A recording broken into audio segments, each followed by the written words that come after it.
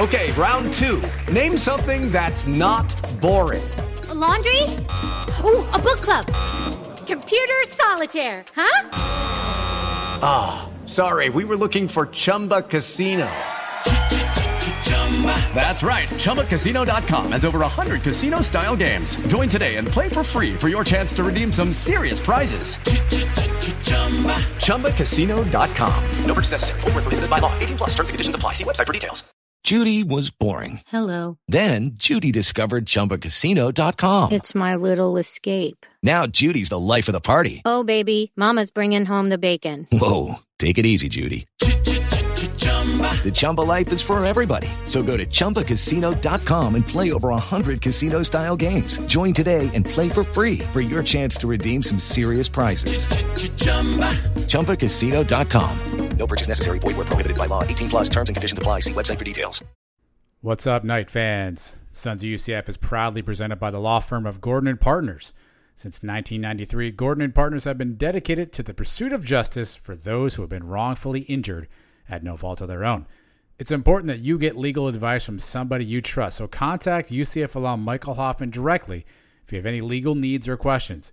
Visit their website, fortheinjured.com, or text 407-913-5350 to talk to Michael directly. Don't just trust anybody, trust the best, and trust a Knight. Gordon & Partners, for the injured.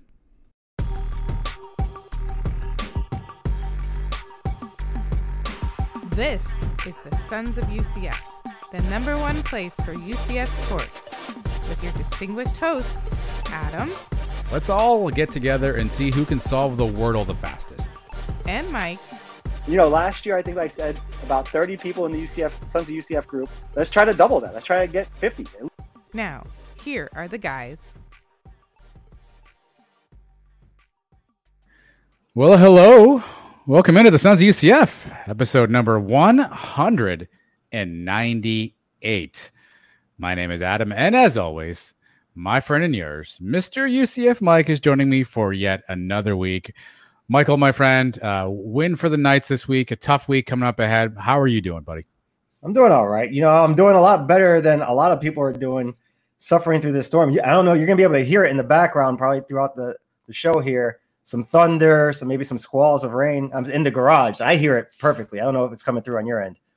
But all things considered, I guess I'm doing okay.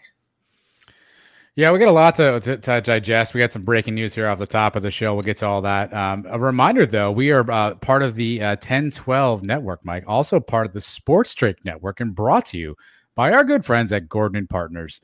Make sure you check those folks out. Again, they throw major tailgates. So make sure you check those out, Michael. Let's start off with the breaking news off the top. Obviously, SMU is scheduled to come to UCF on Saturday to play the Knights. Hurricane, is it Ian or Ian? I don't know how we're pronouncing this, by the way. I was going to ask you. This name always bothered me. I never liked this name. Yeah. IAN. How do you say it? Ian. I've heard, like, if you're real fancy. I was going to call it Ian just because Ian Ziering from 90210. Yeah, I think that's the way I've been calling it. Ian. I think that's the bet, like Ian Eagle, right? Yeah. Who's somebody that you know and that's Ian? Didn't we go to school with an Ian or something? Ian Dyer. Yes, we did. Yes, we did. Hopefully he doesn't hear this. Anyway, Hurricane Ian is scheduled to be in Orlando, and UCF dropped news today that the SMU game has been moved to Sunday now, Mike. So no longer Saturday, Sunday, 1 p.m. TV to be announced. It'll be on an ESPN network of some sort. Obviously, if you had tickets for Saturday, your tickets are still good for Sunday if you so choose to go, Mike. But a lot of ifs, a lot of unknowns. The storm obviously tracking to get to Orlando sometime late Wednesday into early Thursday. Who knows what the damage will look like, power outages. So still a bunch of unknowns from that perspective. But UCF SMU now rescheduled Sunday, 1 p.m. Like, your thoughts? Are you good with Sunday? Do you think they should have done later in the week? Where are you at with this decision? I understand that they had to do something. I mean, the closer the storm is getting, the more dangerous it looks. It looks like Saturday. You know, Saturday the weather should be out of here, but there's other things to consider, like SMU coming into town. They were supposed to fly in on Friday. If the weather's still iffy, you don't want them doing that. So I understand the move. I know they tried to keep it at Saturday 3:30 as long as possible. They even sent out a tweet today saying it's still going on as scheduled. And then a couple hours later, they released this news. But to me, Sunday, 1 o'clock, Sunday at 1 o'clock during the NFL season. I mean, of all the day, you can move it to Sunday. How about like a 5 o'clock, 6 o'clock, right in between those 4:30 night games? I think you get some good viewership. 1 o'clock, that game's going to get lost. It's going to be us, the diehards, the people listening to this show. And, that the couple of SMU fans that are out there that are going to be watching this game nationally, nobody's going to know about it. Yeah, I mean, look, there's still a possibility this game does not get played Sunday either. If there's anything that happens locally in Orlando and emergency personnel are needed, they're not going to want to dedicate resources to a football game, right? So it's a possibility this thing still doesn't go off on Sunday. But to your point, obviously UCF tried to wait in the American Conference, I guess, tried to wait as long as they could to make this decision. So SMU and UCF share a bye week, Mike. So the very next week, they both are off. They both have an open date on their schedule. They both could have agreed to play this game next weekend, taking this as a bye weekend. Again, that didn't happen for some reason. There's thoughts maybe they could play this game next Thursday. All right, so make it another Thursday night game, again, with a bye week coming up after that. But neither of those options at least took hold for now. I'm curious, what do you think well, I mean, hard to say, right? Because you don't know what the storm impact is. What do you think the attendance? What are you looking at? We hold 45,000 roughly. Give me the number. Give me the over/under number on attendance on a Sunday 1 o'clock. And remember, this game was originally sold out. The first sellout of the season. It's family weekend. I put my tickets up, and they sold in minutes, and for a good price too. So this place was going to be packed. Now on a Sunday one afternoon. You got to think a lot of kids are probably going home now with this storm, or people getting out of town because of the storm. The families that were planning on coming in now have to change their plans, or maybe they were going back on Sunday anyway, so they're doing that still. I can't see this thing being more than 25,000 people probably at that stadium that day. Yeah, I think the students is a big unknown, right? If they all got out of town and went home with their families or whatnot, right? Are they going to come back just in time for a Sunday 1 o'clock kickoff? In theory, they could have class on Monday, so maybe some of them are traveling back in on Sunday to get there. But will they be there that early? Will they be there in time for that? Probably not a lot of time to tailgate, which is what a lot of people really love to do. The other item to consider, though, I know, so UCF's schedule is going to be really impacted this week. So Wednesday, I think they're going to be able to get in maybe a walkthrough or something, but they got to get that in early, right? And then basically there's no practice. They're huddled up Wednesday, probably Thursday. They're back out, maybe doing a walkthrough or practice on Friday, assuming things are well, another walkthrough on Saturday. So they don't lose a practice day. So logistically for UCF, it makes some sense. For SMU, the airports are going to be closed. To your point earlier, when can they get in if the airports are still closed Friday or something along those lines? Can they safely get a flight in? So that's another consideration. So the infrastructure probably forces it to at least be Sunday at the earliest. I'm surprised they didn't try to, squeeze this thing in, during the week. Or again, they have the open bye week, Mike. They could have literally just been like, all right, we're all off this week. We've already prepared, but more important things have come to pass. Let's do this next weekend. So I assume there's a reason why they want to do that. I assume, there's a purpose. But tactically, though, I mean, are you concerned? I mean, we're rushing this game, and obviously UCF's heads are going to be all over the place. Just in thinking about other items. It's an important game. I hate to not take this focus off of the Hurricane, right? Because I know that's the important thing. It's an important game. The conference opener against a team that just thrashed us last year, a team that's a really good team in SMU. This is not one like when we played Maine after a storm or whatever it was. Like this is going to be a big one, Mike. And that's what's interesting about this is I'm surprised they didn't try to take the more conservative approach so that we could be at optimal performance to play this game. You almost have to say this is a must-win game. I mean, in the conference first game, SMU is one of the teams that you're going to be battling it out for a championship spot. We've already talked about Cincinnati's looked pretty good this year. Houston's not bad. And, they have had their ups and downs, but SMU is a game you got to win head to head if you want to win a tiebreaker to get in the championship game later. So it's a huge game. It's at home. So that's another big bonus. This is probably you mentioned it as one of the games you were scared of before the season. A lot of people did. I mean, Trace, I think, has been talking about this game for a long time. So it would be nice to have our full crowd. Obviously, that's not going to happen with what's going on here. So maybe SMU has dodged a bullet in this case. Interesting. Yeah. I mean, in theory, they may have they have a full week of they actually have an extra day now of practice if they so choose. Right. So they have an extra, I don't know if there's any NCAA rule against that. I don't know how that works, but they have an extra day for practice or preparation. these two coaching staffs know each other really well. We'll get into that in a second. Now flying in over an empty crowd, a dead crowd, potentially at UCF. Rightfully so, by the way. Again, people may have other things they're worried about at their house or their place of business. So maybe getting to a game on Sunday at 1:00 isn't their top priority. So this is an interesting setup, but we will monitor. Obviously, Mike, Trace, and I, we're going to try to be on Thursday for a live show. Trace may be in the thick of it at that point. I may get some bands there. So power permitting, we'll be back Thursday. If there's any updates, obviously we'll bring that all to you. So breaking news off the top, if you've lived under a rock or you're listening to us now, don't show up on Saturday. There will be no game. Be there Sunday at 1:00. Mike, what's your plan? I don't know when your Giants play. I haven't checked. You're a diehard NFL guy. Just split screen. What do you have? Big little TV? What are you doing? We have to move another TV into the living room. I did it on opening day here too. It's not a big deal. I'll have the UCF on the big screen with the sound. I was going to ask, who gets the big TV? Yeah, I mean, the Giants don't get the big TV. We saw they looked like last night. They had the big TV for one night. That was last night, and they blew it. So fair enough. That's what kind of sucks though. That's what 1:00. Like I used to understand Sunday. Give me a better time on Sunday, right? Give me that 5-6 o'clock kickoff. Doesn't matter. And then you're out of that 1:00 window. The people watching the 4:00 games, you catch them at the end. Or if you're going to move it, just move it to a Monday. What about everybody loves 2 Monday nights? Or Tuesday, even better. And you still have a full week before the next game. We're not playing until next Thursday. So it's kind of like you get 2 mini buys, right? You get like 10 days off here, 10 days off there.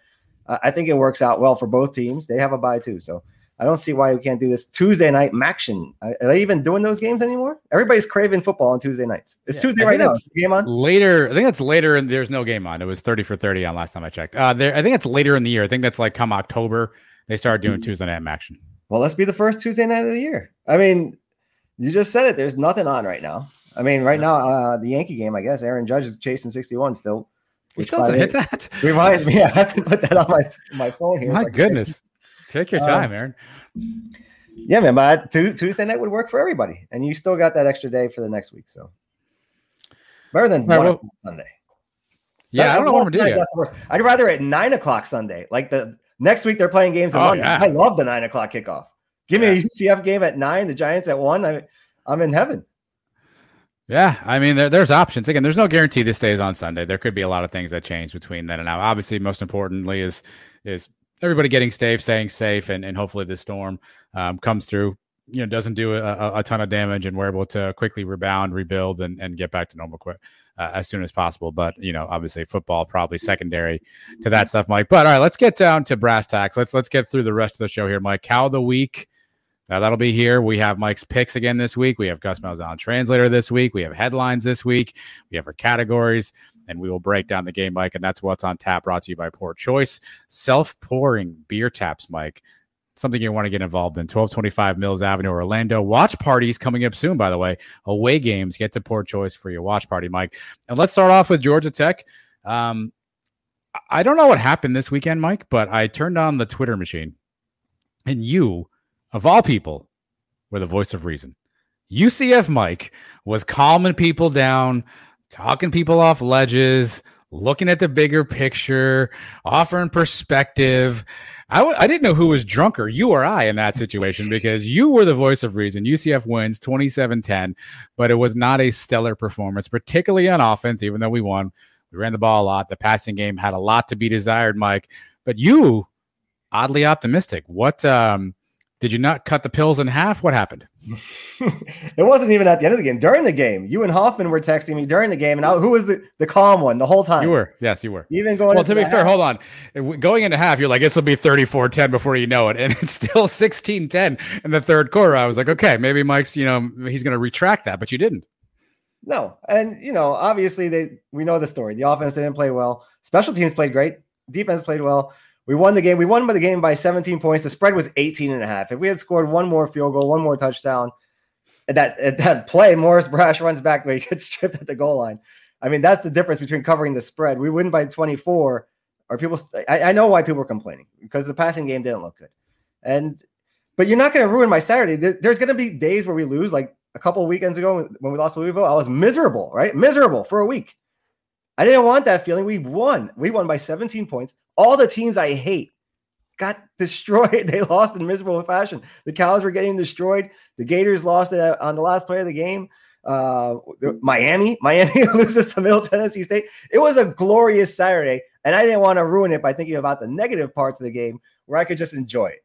I had a great night sitting on the couch, watching my team win and the other teams lose, and I wasn't in the mood for people just trying to bring me down. Bigger picture, a win is a win. They don't come easy. We won one. I said this last week, Mike, and I guess this is just where I'm at. And I completely did not listen to my own advice, which is not surprising. But we just have to stop expecting that this is a high-powered offensive team that's going to put up 600 yards every game. I think it's clear Gus is going to game plan game to game on what he thinks the best strategy is, what he thinks the best strength is. Obviously, the running game, Georgia Tech had not been a great rushing defense. It was clear off the opening drive, 20 plays, by the way, that Gus's mentality was we're going to run the ball, we're going to establish a run today, and perhaps that ruins the rhythm from a passing game standpoint. But I think that's the challenge is we have to just understand that Gus is going to try to figure out a way to win games, however he can win games. We're used to winning games, Frost style, Heupel style, where it's 50-0 and we're just, we're bombing away, we're scoring, we're high flying. Gus is clearly going to be more methodical and play the game the way he wants to play. This was his game plan. He wanted to run the ball as much as he could, wanted to, really get Georgia Tech into submission. And at the end of the day, it worked. Right. It worked. I mean, we ran the ball effectively. We controlled the clock for a bunch of time. Defense stepped up when they had to. Special teams stepped up, and we come out with a victory. And so at the end of the day, it's hard to look at that and go, hey, well, what an idiot you are, Gus Malzahn. Well, I mean, we won 27-10. I mean, to your point, we've lost games a lot dumber than that. I think it's just a challenge of you look at how the team played and you say to yourself, what's going to happen when we play SMU? It's going to happen when we play Cincinnati. It's going to happen when we play a better team. And I understand that, your answer to me is probably going to be like, let's worry about it when we play those teams, right? We got the win today. Let's celebrate the win. But you see cracks where you go, this is going to get ugly if we don't figure out a way to get more effective, particularly in the passing game. Yeah, you're absolutely right. And at the end of that game the other day, I also texted you, this is an 8-4 team. We're going to go 5-3 in the conference. Because the way we played, I watched that game knowing that we weren't playing well. God, I'm not stupid. I'm not blind. I know what it looked like. We won the game comfortably against an ACC team, but we did not play well. Right. So if we play like that against Cincinnati and against SMU this week and against Tulane on the road or at East Carolina, we're going to lose 3 games in this conference. And my expectations have come down is basically what I'm telling you. After watching these first 4 weeks, obviously we looked really good the first week. We saw a couple little cracks, but still really good. Louisville sucked. FAU was okay, and then it got better. And now this week, where it wasn't really great, we'll take the 3-1 record going into conference play. But I don't feel as confident about this team as I did coming into the season, seeing what I've seen so far. 8 of 16, 49 yards, 1 interception. That's the stat line passing wise of one John Rice Plumlee. Again, the Mikey Keene conversation starts back over again. Are you panic mode? Are you, hey, it is what it is? Are you, hey, this is our guy nonetheless? Now, I will tell you, 16 for 108 and a touchdown rushing. Again, 8 of 16, 49 yards and an interception, a bad interception, by the way, for the stat line from a passing perspective. Concerned, or are you just like, hey, it is what it is? A little concerned, yeah. I mean, when he misses the pass like to Johnny Richardson, where he's wide open and he could have ran for days, you're concerned. But there's also nobody's helping the guy out either. I mean, who was it? Kobe Hudson in the end zone, right in your hands. That was a beautiful throw. I mean, perfectly thrown. That's a touchdown. You add that to the 40. I know it's not a lot of yards, but maybe he's closer to 100 with a touchdown now. And there's a couple other drops in there too. So obviously, he's not the most accurate best passer, but when he gets it close and when he puts it there, you got to catch it. O'Keefe against FAU. Hudson this week. I mean, those are touchdowns that could be going on the board. His numbers would look a lot different with a couple more touchdowns. So I get everybody panicking, but yeah, it goes back to you're not going to ruin that Saturday for me. I'm going to worry about SMU. Well, now it's going to be Sunday. And I'm going to worry about Cincinnati on the 29th, and I'm going to worry about East Carolina on the 22nd. I'm not a coach. I don't have to make the changes. These guys got to do it. I'm not going to suffer when things are going good that day. We won, so I'm going to take it.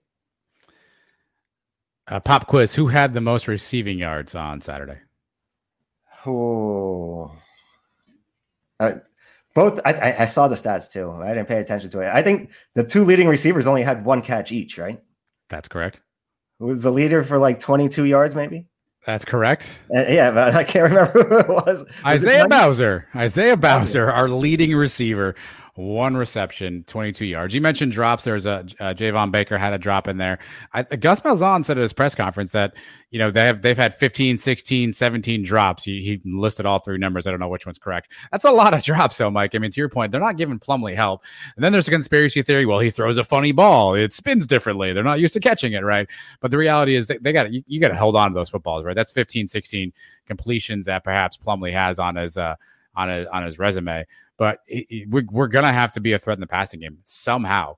8 of 16 and 49 yards is not going to cut it. Even if I don't care if he has to throw the ball. I mean, I don't want Jeff Sims stats 21 of 32. That'd be great. But I'm fine if we're 11 of 19 for 207 yards. I can live with that. We just have to be a threat in the passing game. We weren't a threat in the pass game this game. That's fine. We didn't need to be. Georgia Tech was easy enough to beat on the ground, but thinking ahead, Gus and Chip Lindsey have got to find a way to make JRP in this passing game a threat, something a defense has to honor, or else we're going to get Louisville out there in a bunch of games this year. And I think that's what has people most frustrated was you didn't see any growth. You didn't see anything change. And I think people said, it's Louisville over again. Well, that's different. We won this one, right? Louisville, we didn't win, but different competition. Georgia Tech's bad. Georgia Tech is a bad football team. I know a bad football team when I see it. That was a bad team we played the other day. Yeah, it was. How many times on that first drive did they bail us out with a penalty? 2-3 times for first down? They were just – you could tell that was this team that's pretty much throwing it in. We needed to beat them up even worse than what we did. We didn't, but, we'll take a win as a win. Moving on to this week now, these guys got to get this figured out. Right? Offense has 49 yards is not going to cut it probably. But the good thing is when he's only thrown the ball 16 times, I think that's going to be the formula to winning throughout the rest of the season. If he's throwing the ball more than 20, 25 times, that means we're in trouble, right? If he can keep his throws down to 16 to 20, I think that's a good sign. And let him run it. You know what? Let him run it. He can run. He can make first downs with his legs. Just go do it. I'd rather that than him sail a ball over a guy's head for an interception. Take it and take your 8 yards and go. That's what he does best. Yeah, give me 12 of 20 for 210 yards, and I'm fine. Like to your point, I think that's a sweet spot, right? If he runs for 75 or 100 yards, which it seems like he does every week, and throws for 200, I mean that's a great stat line. I'll take that all day. That means he's feeding guys. Hopefully, we're getting guys open. You mentioned SMU, a lot of familiarity there though. So Rhett Lashley, their head coach, basically was on Malzahn's staff forever at a bunch of different stops after that as well. Was his high school quarterback when Malzahn coached at high school. So these staffs know each other really well.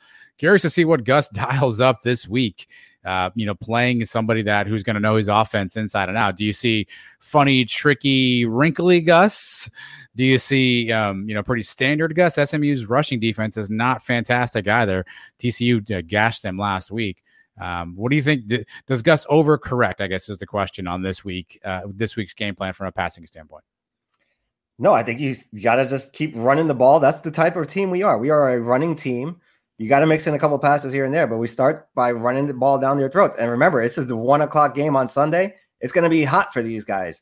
If we start this game out with a 20-play drive running the ball down their throat, it's going to wear off. It's going to wear on them come the end of the game. So that's part of the strategy. Gus, he's thrown in some tricky plays so far. He threw a play this week where O'Keefe threw it back to Plumlee. I mean, if he throws a decent ball, that's a touchdown, probably at least a first down.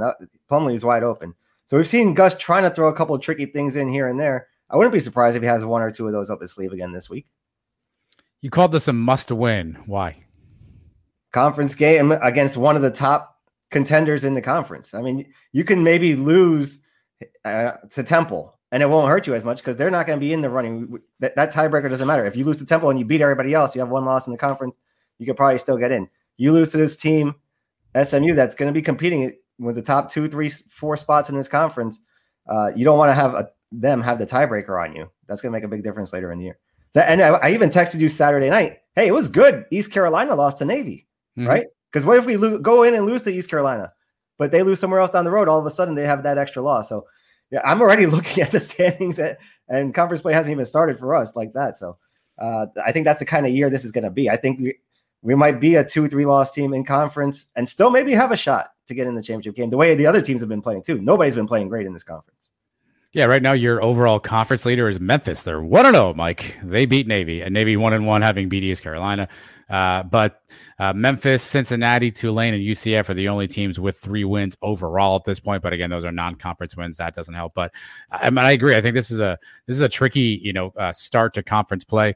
Again, familiar opponent, and this is payback. Quadric Bullard said he was annoyed at that SMU game last year. Gus talked about it at his press conference, how SMU basically just got after him and beat him handily. So Sunday, I guess, 1:00, it should be a good one to see how UCF stacks up. But before we get too ahead of ourselves, Mike, let's look back. Let's go back through the Georgia Tech game. Let's hand out our category awards. Again, we hand out an award. If you did well, it's named after a good bowl game. If you didn't do so well, it's named after a bad bowl game. Mike, I'll let you lead off as always. Where do you want to go first with your category awards? Peach. I usually always try to start off with the positive here. We go to the Peach, and you would have told me that before the season started that I was giving out peaches to this unit. I would be ecstatic because I didn't see it coming, and even the first couple of weeks I didn't see it coming. But the special teams overall, congratulations, guys. They think they've gotten this thing fixed up. And it all starts with the kicker, Colton Boomer, coming in 4 for 4 on field goals, 21, 31, 37, 43 yards. He hit his one extra point, perfect on the day. And you see the confidence in this kid. You see the confidence in me when this kid comes out on the field. I feel like these are points, right? Every time I see him come out there, I say, all right, we got 3. We're getting 3 at least. Didn't have that feeling early on in the season. Didn't have this feeling for a while now here with our kicking situation. So great job out of Boomer first 2 games. Mitch McCarthy, remembered his first name this week. Mitch McCarthy, good job punting. 3 punts. He averages 43.7. He hit a long of 54, and he puts one inside the 20. I mean, that's a good job. No touchbacks. Good job out of McCarthy. And then, of course, the play of the game, in my opinion, on special teams, Quadric Bullard scores a touchdown on Jarvis Ware's block punt. We're down 7-6 at the time. It's late in the first half. It's about 35 seconds to go in the first half when we get this play to take the lead. And that play changed the entire game. From then on, I was not even worried for a second that we were going to win this game. So special teams overall, fantastic. Couple little things you want to fix up. Johnny Richardson on a kickoff return, stopping at the goal line. Again, that's the second. He did that last year. He did this freshman year a few times. Yeah, they got to get. I mean, that can't happen. What happens if he gets tackled? Actually, it turned out when he started going, I was like, oh man, maybe this was like he. That would have been a fantastic highlight if he had broke that one for a touchdown. Yeah. Sometimes the defense sees him stop, and maybe they stop running, then he goes. I thought that was going to happen, but he got back up to the 25. If you do a blunder like that, you have to at least get it back to where you were going to get with the whatever. And the 2 returns on net from Georgia Tech, 70 yards, 35-yard average. That's not good. So those 2 little things on special teams, you clean that up. But the rest of the special teams, very, very good. Yeah, I mean, that Quadric Bullard second punt block of the season. I think Jarvis Ware got the block, but Bullard got the recovery. That was a game changer, right? He gets in the end zone. Obviously, UCF badly needed a jolt at that point. The offense obviously was sputtering along a little bit, and that was a huge jolt, puts UCF on top, and we never looked back at that point. And you're right that the kicking game, particularly on both sides of both the punt and the place kicking, has solidified. McCarthy had a bit of an interesting punt. One of his wasn't as stellar as the others, but his long of 54, which was good. We'll see how that works out. He's a rugby style, so we're rolling him out, Mike. I'm curious how that will play from a special team standpoint as it goes on. But it's been a journey with our special teams. Brian Blackman, if you're listening, we apologize. You're back in our good graces, my friend. Yeah, as long as they're not costing us games, and now they're contributing to the wins, or maybe even the reason for the win. We don't win this game without these special teams plays I just mentioned. The 4 field goals, the block, that's all our points. That's all our points in the day. So great job at special teams. Keep it up and keep it moving for next week. All right, I'm going to go with a peach as well, Mike, and I'm going to give my peach to one Tremon Morris Brash. 3 tackles, 1.5 tackles for a loss, 1 sack, 2 fumble recoveries, also 104 yards in recovery yards, I guess. I don't know if all those count. I'm not sure how you do that, Mike, but he came up with a couple of big plays, a couple of big sacks. You mentioned the D-line really kind of holding their own. And Trayvon Morris-Brash, he's a guy we've been waiting to break out. We've been asking when's his time going to come. We see flashes of this from time to time, but he was all over the field. On Saturday against Georgia Tech. It was clear when he's able to go, when he's got the motor revved high. I mean, he's tough to block. He was getting through and getting pressure on Sims throughout the day. And again, that fumble recovery, while it didn't really work out from a touchdown perspective, it flips the field at least. So I guess there's some positive out of that too. But he lived in the backfield for a long time. We had, Trayvon Morris-Brash was selected by our audience as like the breakout player and the MVP of the league. The team. You and I both kind of raised an eyebrow a little bit. I'm not sure that he's the MVP of the league or of the team. Again, I did it. But is he the breakout player on defense so far? Does this performance help that? I don't know, but he was definitely fantastic on Saturday. Happy to give him my Peach Award for this week. Great game on Saturday. He did it all. That play, though, I know that drove you nuts when it happened because you told me how much it drove you nuts. I did. But it's like a 70-yard loss, but they get a first down. And then 2 plays later, they're back at midfield anyway. It sucked. But, I mean, the play itself was great until the very end. And Trayvon Morris-Brash had a hell of a day. He made a big stop on a 4th down there, too, when they're close by the goal line. So, very well-deserved game out of him. He's the guy now. He's got to be consistent. He hasn't. We've seen flashes. We've seen games like this out of him before too. Yep. Do it again. Follow it up with another game against SMU. But so far, so good out of him. I always feel bad for him because everyone forgets that the game in 2021 against Louisville, he made that huge interception that if the things that happen afterwards don't take place, that's a winning play, Mike. That's the play that we probably remember. But because of everything that happened after that interception, that gets lost in history. But he's had these flashes, and we talk to people. Obviously, we understand perhaps there's a concern with his asthma at times. I mean, his motor can't go as long as others. But if he can keep this consistency up, I'd love to see him on Sunday, I guess, all over Tanner Mordecai in the backfield of SMU. If this is the Trayvon Morris-Brash we're going to get, he's a senior. This would be a really welcome addition to the UCF D line, that consistency. I don't expect he's going to get, 2 fumble recoveries and 100 yards of return yardage, but I'll take a sack and a couple tackles for a loss. I'll take that every day. I think he had a deflected pass at 1.2. It wasn't shown in the stats, but I feel like he had a deflected pass at 1.2. So Trayvon Morris-Brash, let's keep it up, my friend. Yeah, man, he's going to be a big part to this defense. If we're going to win this conference, we need him to be a breakout player or the MVP of this defense. All right, Mike, let's go to your next one. You're going to hand out a Liberty Bowl? Yeah, Liberty Bowl for the red zone defense. Red zone defense. Georgia Tech got into the red zone 5 times in this game. Remember, we opened the game with a 20-play drive, and we give them they drive the ball all the way back down to the 17-yard line themselves after that. And Devontae Brown and Jean Baptiste come up with nice plays on 1st and 2nd down. Devon Wilson breaks up the pass on 3rd down, and they miss a 32-yard field goal. So that's stop number 1. Good job there out of the defense. Remember, the last couple of games, they've been giving up touchdowns on the opening drives. So at least they got that a little bit figured out here in this game. Then they missed another field goal before the half when they were down in the red zone 2 times. In the 3rd quarter, it's the 16-7 ball game. Georgia Tech marches the ball down to the 12.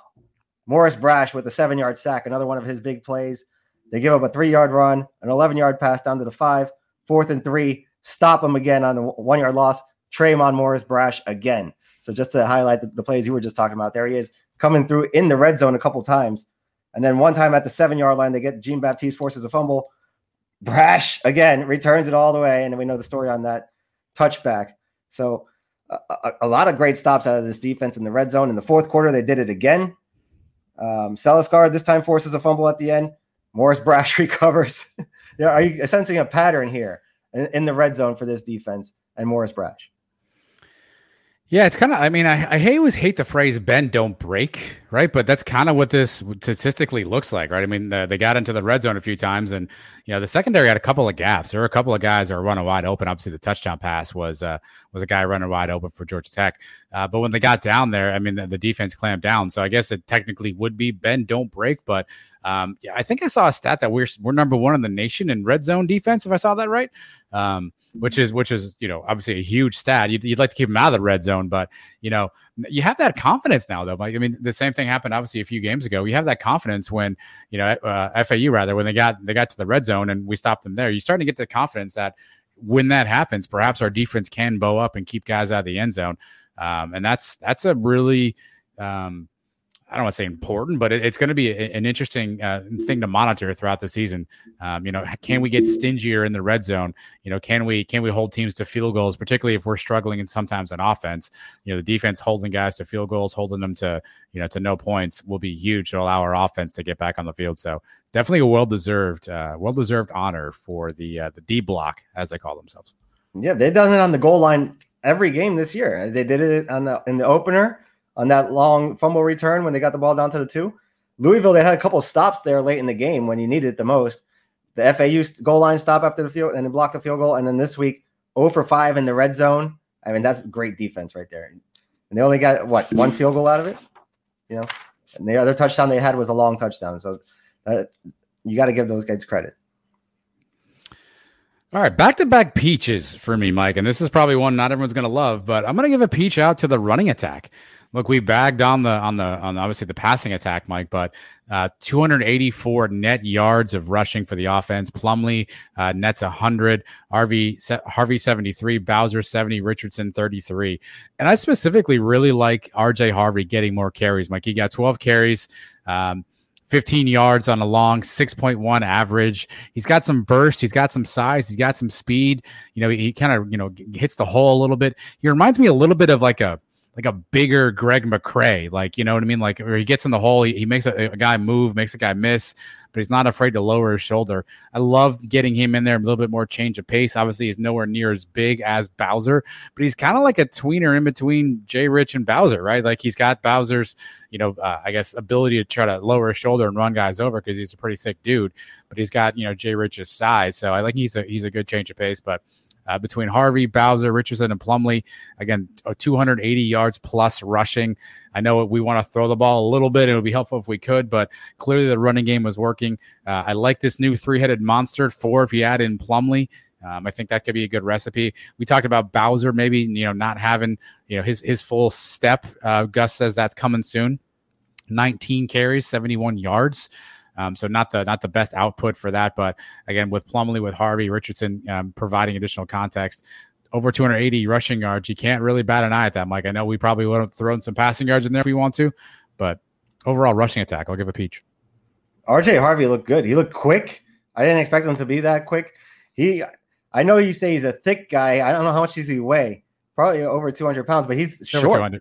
Yeah. He's like 5'8", like 205. Yeah. He's a short, stocky guy, low center of gravity. Those guys are a pain in the ass to tackle. And when he's as quick as he is, you can see him doing some damage back there. Kind of reminds me, remember Jonathan Davis? Yeah. He was a little running back, and then they turned him to linebacker. But he was another guy. I think he was no more than 5'9". Just powerful runners, quick. I like his style. Bowser, we got to get going. I think we got to keep feeding him. I know we did run the ball a lot, but the quarterback's taking a lot of those runs too. So I wonder how much that hurts his rhythm a little bit. Overall, though, very good job on the ground. Johnny still looks good. Just hold on to the ball, right? And we had a fumble in this game. It was Plumlee, though. Yeah, we got it back. Yep. But that's the only thing we can't have. It's turnover. So as long as these guys are moving in chains, I like that. And it's helping the defense. I mean, we talked about it for years. Maybe this is a big part of why the defense is playing so well in the second halves of these games and in the fourth quarter, because they're fresh. And I think I mentioned it last week on the show, the same thing. That plays a big factor instead of coming out there in the fourth quarter and you've been on the field for 85 snaps. So I think that all goes hand in hand. Complementary football, as an old one of our friends used to say. Well, especially if we can keep rotating these running backs in and they're fresh, right? So if a defense has to contend with Plumlee, holding the ball and pulling it and running, got to contend with Bowser and his side, his ability to knock somebody over. You mentioned Harvey. He's a bit shifty, but he can knock a guy over. Jay Rich is just straight speed. We're probably going to throw one of those, jet sweeps into O'Keefe at some point. If you can keep mixing up the rushing attack, have the defense guessing, and keep getting fresh bodies in there that can get 70, 75 yards, between 2 or 3 of them, I mean, that's a recipe for a win, both on the offensive side and the defensive side. Again, the only critique would be we have to be able to make sure that teams can't sell out against the run and just start stopping us that way because we have no threat to throw the football. But overall, Mike, I'll see the rushing attack. Although again, not everyone's fan favorite this week. It's a peach for me. You're up. Last category for you is what? A Cure Bowl for the attendance of this week's game. Oh dear goodness. Yeah, I know, right? For a couple of reasons. One, they announced it at 44,220. Right, and that's basically a sellout. Yeah. Shit. Right. So let's not be like the Cows, please. Let's not be like these other schools that announce it. Announce what it is. And it wasn't like a horrible crowd. It wasn't embarrassing. It's not like you watch the Miami game and there's nobody there, or the Cow game and it's completely empty. The home side of the stadium looked completely full, right? And the shots that I saw, Cabana, I know people are standing at the tops and they're standing in the bar in the middle, but it was still a little light in the Cabana. And then the sides and the student section. Where were these people this week? The crowd looked weak. I think there's no more than 32,000 at that place on Saturday. What are the excuses? That it was too hot? The game was at 4. It's not a what you thought last week was hot. Wait until this week. 1 o'clock. It's going to be blazing. All right. Another reason why they shouldn't be playing it at that time. But what are the excuses for the? Was it the opponent? I mean, we're talking about an ACC school. 10 years ago, we would have killed to have Georgia Tech come to campus or anytime. This is the first time ever they came to Orlando. We played them 4 times in Atlanta, so that can't be the excuse. And Georgia Tech's a close school where people from Atlanta could drive down, so it should have been packed. It should have been completely full. It wasn't. A little disappointing. The atmosphere was a little bit lacking. I guess it was a little hot for these people. I mean, Georgia Tech sucks, so perhaps their fans didn't want to make the trip down to Orlando. And maybe our fans are like, oh, even though to your point, it's an ACC team, we're going to beat this team pretty handily, so no reason for us to be there. I guess those are 2 options. Yeah, weather and heat always play a factor. They were showing a lot of crowd shots in the second half. They kept showing the Colton Boomer field goals on that south end zone side. They kept showing the wide shot, which you could see the scoreboard, and then nobody underneath the scoreboard on the north end zone side. I think that was second half stuff. Maybe people, went after it at the tailgate, left at a halftime because they were frustrated. I don't know, but we have to continue to find ways to pack the stadium. I know each week it's a new section gets targeted, right? 1 week it's the Cabana, 1 week it's the club, and it's the student section, seat backs, whatever the issue is. I have no idea, but at some point we've got to find a consistent way to make sure people are in the bounce house. And there's probably more than we realize. And I'm sure there are certain games, certain pockets, but people keep asking all the time about expand the stadium. Well, I mean, it's tough to make that argument when you see, week after week, you see empty section after empty sections around the place. So maybe opponent, I guess I'll give a pass because maybe people thought we were going to beat Georgia Tech. And if I'm Georgia Tech, I didn't want to go to Jeff Collins' funeral. So maybe I didn't travel down for that. But hopefully with a standard SMU game, that crowd, to your point, was already sold out. We'll see what it turns out to be if they play it on Sunday. But I would have loved to have seen some more butts in the seats. I can give you that. Georgia Tech doesn't turn on as many people in this area as what Iowa State is going to in the Big 12. Are you telling me more people? I understand that game has more implications because it's a conference game, but people are going to be excited to see Kansas State come to Orlando. More oddly enough, our fans, you mean? Yeah, probably the first time through. Maybe it depends on their record. Right. I think a lot of that depends on the record, right? I think if it's or if it's a revenge game, like we've beaten Georgia Tech handily, I think it depends on the record, the prestige of the school at that moment in time, and probably our record or their record, and if there's any revenge factor involved. Well, the people that were at this game this week did see history. I believe this is the first time we've beaten a G5 school twice, or P5 school twice. Right, Georgia Tech, I think, is the only one. We've got a lot of wins over a bunch of them now: Florida, Alabama, Auburn, Georgia, NC State, a whole bunch of them. But this is the first one I think we've beaten 2 times. Wow, I'll have to fact check that. I believe you, but that's interesting. Wow. All right, fact. All right, I'm going to give out a book. I forget which one's worse, Cure or Boca. I mix this up. I'm going to give a Boca out. They're both bad. I'm just going to call this missed opportunities, Mike.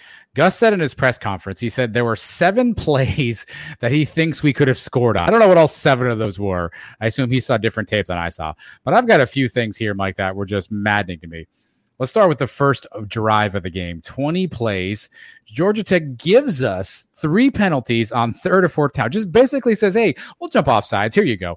They give us yards. We ground out a bunch of yards. 20-play drive. 71 yards, 9 minutes, 47 seconds, and we can only muster a field goal. All that effort, all that work, Georgia Tech at that point is probably hands on hips, giving up, and a couple of play calls down at the goal line there didn't make a lot of sense. We go in with a field goal. Okay, fine. We're up 3-0. We're good, right? Let's come back a few plays later, a few drives later. John Rice Plumlee has a wide open Kamori Gamble on his left. He has another receiver, I think it was O'Keefe, streaking down on the right sideline, and literally just throws a jump ball to the middle of the field, picked off by Georgia Tech. I have no idea who he was throwing that to. He had multiple receivers open. If he dumps that thing down to Gamble, he probably runs for the 20, 25 yards. We're in position to, maybe set up for a field goal or going for a touchdown. A terrible read by him. Everybody after the game said he just misread it, didn't have the right read at all. I have no idea what he was looking at on that one. No one really described it. That's a huge miss. You mentioned this other play. This was another one. Johnny Richardson, wide open, Mike, wide open. You said he did run for days. He didn't have to run for days because we were on the 13. He only had to run 13 yards, and we'd had a touchdown. Wide open by himself with his speed, with the green grass in front of him. That's another touchdown at that point. It was 3rd and 4 on Georgia Tech's 13. We can't convert that throw. Boomer comes in with a field goal. Obviously, he makes it, which is great. But a wide open Johnny Richardson, who was visibly frustrated. I thought Johnny Richardson was going to go full quadrille Barsky on Plumlee on the sideline. He was visibly frustrated at how open he was. And doesn't get the ball. And then finally, the one that drove me literally to have another seltzer. Tremont Morris-Brash, hot dogging it down the sidelines, huffing and puffing. 3-4 guys come run with him, the convoy into the end zone, including Devad Wilson. And all they're doing is staring at Tremont Morris-Brash. They're getting ready to celebrate. He probably could have protected the ball a little bit better, Mike. I'll give him that. But that's on Devad Wilson, man. He was the closest to him. If he trips, just literally trips over a shoelace and falls, that's a touchdown.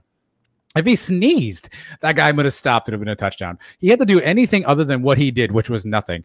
And Tremont Morris-Brash probably reaches that across the goal line. Again, he probably could have put it in the other arm, probably could have held it a little bit longer. But he's got like 4 guys who all saw this guy coming, and we were all too busy trying to celebrate at the 3-yard line as opposed to scoring the touchdown. That was a maddening play. Missed opportunities, Mike. That's my Boca Bowl for the week. They didn't see the guy coming. That's the problem, because they weren't looking at him. And they're too busy peacocking down the sideline, as you like to say. No one turns around and be like, hey, here's a Georgia Tech guy screaming right at us. Wilson, this is on Wilson. I mean, he's right there. All he has to do is, if he just turns his head and sticks his arm out, that's it. Yes. It's a touchdown. I'm convinced if he sneezed that the guy would have been startled and stopped back for just a millisecond. That's really all we needed was a millisecond. Yeah, that play drove me absolutely nuts. You said, should I tell everybody what you said? You said something, you wanted Devad Wilson arrested. I did want him charged with whatever the penalty would be for something like that. Such an easy play, Mike. Oh my goodness. That's the thing about, really quick. That's the thing before we talked about the 27-10, people frustrated. I mean, there are at least 2 other touchdowns in what I just said right there.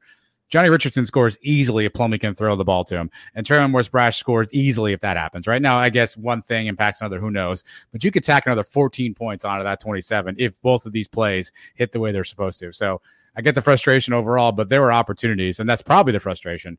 But there were opportunities to put more points on the board for sure. And throw in the Kobe Hudson drop in the end zone. There's another 4 points that we missed out on. So, yeah, this game, I know it didn't look good. But really, it wasn't as close as the score indicated either, because I was comfortable throughout this whole game. I felt fine even in the first half when we weren't playing well. I thought we would pull away in the second half. And once they blocked the punt going into the half, I thought for sure we were going to win. In the second half, we come out, and when we added it and we made it a 2-score game, there's no point in the second half where I thought, oh, crap, we could actually lose. Right? So overall, a win is a win. We'll take it. We'll move on to the next week. And that's it. That's why I wasn't complaining about it on Saturday.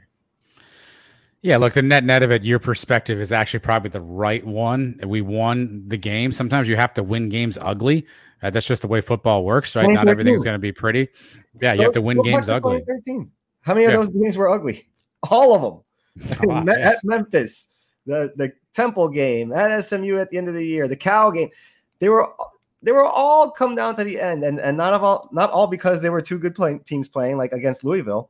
A lot of times those were bad teams that we struggled against, and everybody still refers to that season as one of the 2 best seasons of all time.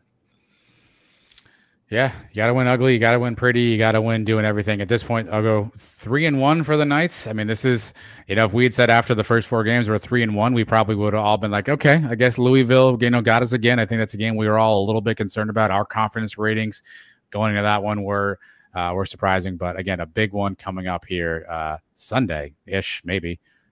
Not the bounce house, Mike, but that wraps up UCF 27, Georgia Tech 10. We're going to take a break here.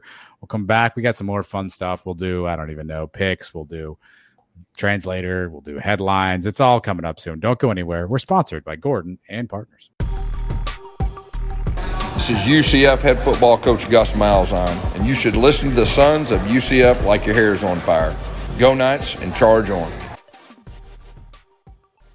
All right, before we get to some of this other fun stuff, Mike, let's do our Take It to the House moment of the week. Again, this is brought to you by our good friends at Urban Nooks. If you want the real scoop on the real estate market, call someone you can trust. A fellow Knight who's been selling real estate for almost a decade, Drew Belani. He's helped a lot of Knights. They buy, they sell, they invest in real estate across Knight Nation. It's a look. The market's out there. It's changing. You don't know who to work with, but it's important that you find someone you trust, and that is our friend Drew Belani, a two-time alum, a shareholder, a volunteer, and a swell guy all around, Mike. Drew Belani and Urban Nooks, they can help you out. 407-456-3226. Give Drew a call. He'll answer all your real estate needs. Tell him you heard about him on the Sons of UCF, by the way, so he'll be extra special nice to you. But those guys do a great work over at Urban Nooks. I use them personally, actually, for the place I live in now, so I can attest that Drew is a great resource. So this is the Take It to the House moment of the week, Mike, and it's got to be none other than who? Quadric Bullard. I mean, the block punt, Jarvis Ware with the block, Bullard running in down the sideline, the play of the game, and one of the only touchdowns we scored. So we had a 50-50 chance, and this was obviously the Take It to the House moment of the game. Again, Urban Nooks is where you want to go. 407-456-3226. Talk to Drew Belani, Mike. This week, the Orlando media talked to one Gus Malzahn, and he says a lot of stuff, although he says nothing at the same time. That's why we're here. We have the translator, and we're going to play what Gus said, and then we're going to tell you what he really meant to say, because we all know coach speak. We all know that there's all hidden messages. The translator has that covered, Mike. So I'm going to start off with this first clip of Gus. This is Gus on entering conference play and kind of his mindset right now. Yeah, right before conference play, you kind of always catch your breath. We're 3-1. Obviously the one loss was a game that we had an opportunity to win. I really think we're getting better as a team. Matter of fact, I know we're getting better as a team. Our special teams is starting to come on. Our kickers, kicking situations starting to be solidified. Return game, we're very close, and so I think we're in a good spot, entering conference play. All right, Mike, he's thinks we're in a good spot. What does that mean? Everything looked good except the offense. You notice the offense is the only thing I didn't mention there. The special teams has turned it around. The defense has been great all year. Even the return guys are doing their thing now. The offense, we'll get it rolling. I'm an offensive guru. I'm an offensive genius. Don't worry. I got these things figured out. I'm going to get Plumlee moving the ball, and we're going to be a contender in this conference. We're going to be there at the end of the year. My favorite part is he said, I think we're good. I know we're getting better. Like he thought they were getting better. Then he wanted to make sure that he told you, he knows they're getting better. And I think you're actually right. Gus is going to accentuate the positive, right? He's going to tell you all the things they're doing well. He's not going to tell you the things they're not doing well. Obviously, offensively, I think he knows it's a struggle. Similar to how every week he tells me the line is 5 guys who are playing together for the first time ever. And he tells me that John Rice Plumlee hasn't played quarterback for 2 years. Certainly I like how he brings in, hey, by the way, we're 3-1. Just so, I don't know if you guys all know this. I know you guys all are yelling and screaming at me. You don't think I can coach, but we are 3-1. I like how he throws in the bona fides, the bona fides, to make sure people understand how good a coach he is. And the one we should have won, the one loss we should have won. We only lost by a little bit. I think I throw that in there. Yeah, it's got to do it.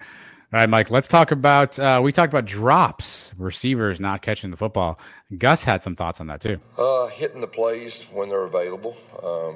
And it all works together, in the passing game. I know everybody, the quarterback and all this, but I think we've had 14 or 15 drops this year, to be fair. And so we got to do a better job around him. And so we're working hard to do that.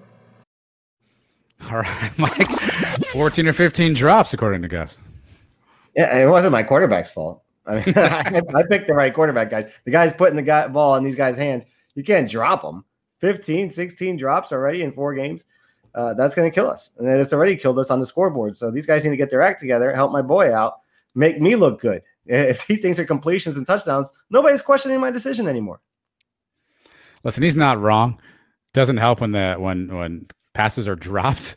But that was a really interesting comment because essentially, I think he actually literally said what you just said, which was, "Hey, we got to help this guy a little bit. I mean, he's out there throwing the football. If we can catch it better, we'd be much better." I get that, like you want these guys to catch the football, and they've had some bad drops, but I feel like he could have.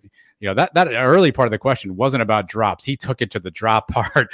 I found that one really, really interesting. I'm curious to see how that one plays in the wide receiver room, a wide receiver room that had a total of 8 catches last week. Actually, I take that back. The wide receivers had a total of 3 catches last week. Baker with 1, O'Keefe with 2. The other 5 were by running backs or tight ends. So curious how that plays in the receiver room this week. Kobe Hudson, no receptions against South Carolina State, right? Didn't play Louisville. No receptions the last 2 weeks. You got one last week? Nothing. No, he has not had nothing. He had a nagging thing for 2 weeks in a row, right? So he didn't play Louisville or FAU. Nothing in the opening game, and a gift wrap touchdown that he drops. Right. So get your chance, make it count. O'Keefe, we've seen drop passes. Everybody, that stuff's contagious too. I think once one guy drops it, then I'm like, oh boy, here we go. We're gonna see like 4 or 5 more of these because it just seems to be a contagious thing among receivers. But when they're making spectacular plays, that could be the same thing too, the other way. But we got to help Plumlee out, man. I mean, when he puts it there, you got to catch him. That is the bottom line. I know a lot of times he doesn't put it there, and then you can get on him for that. The interception he had at FAU was disgusting. And the one they had this week was no good either. So I understand the criticism there. But when he puts it there, these guys got to help him out. We all blamed former wide receiver coach Darrell Wyatt. Maybe he wasn't the problem, Mike. Maybe we owe him an apology.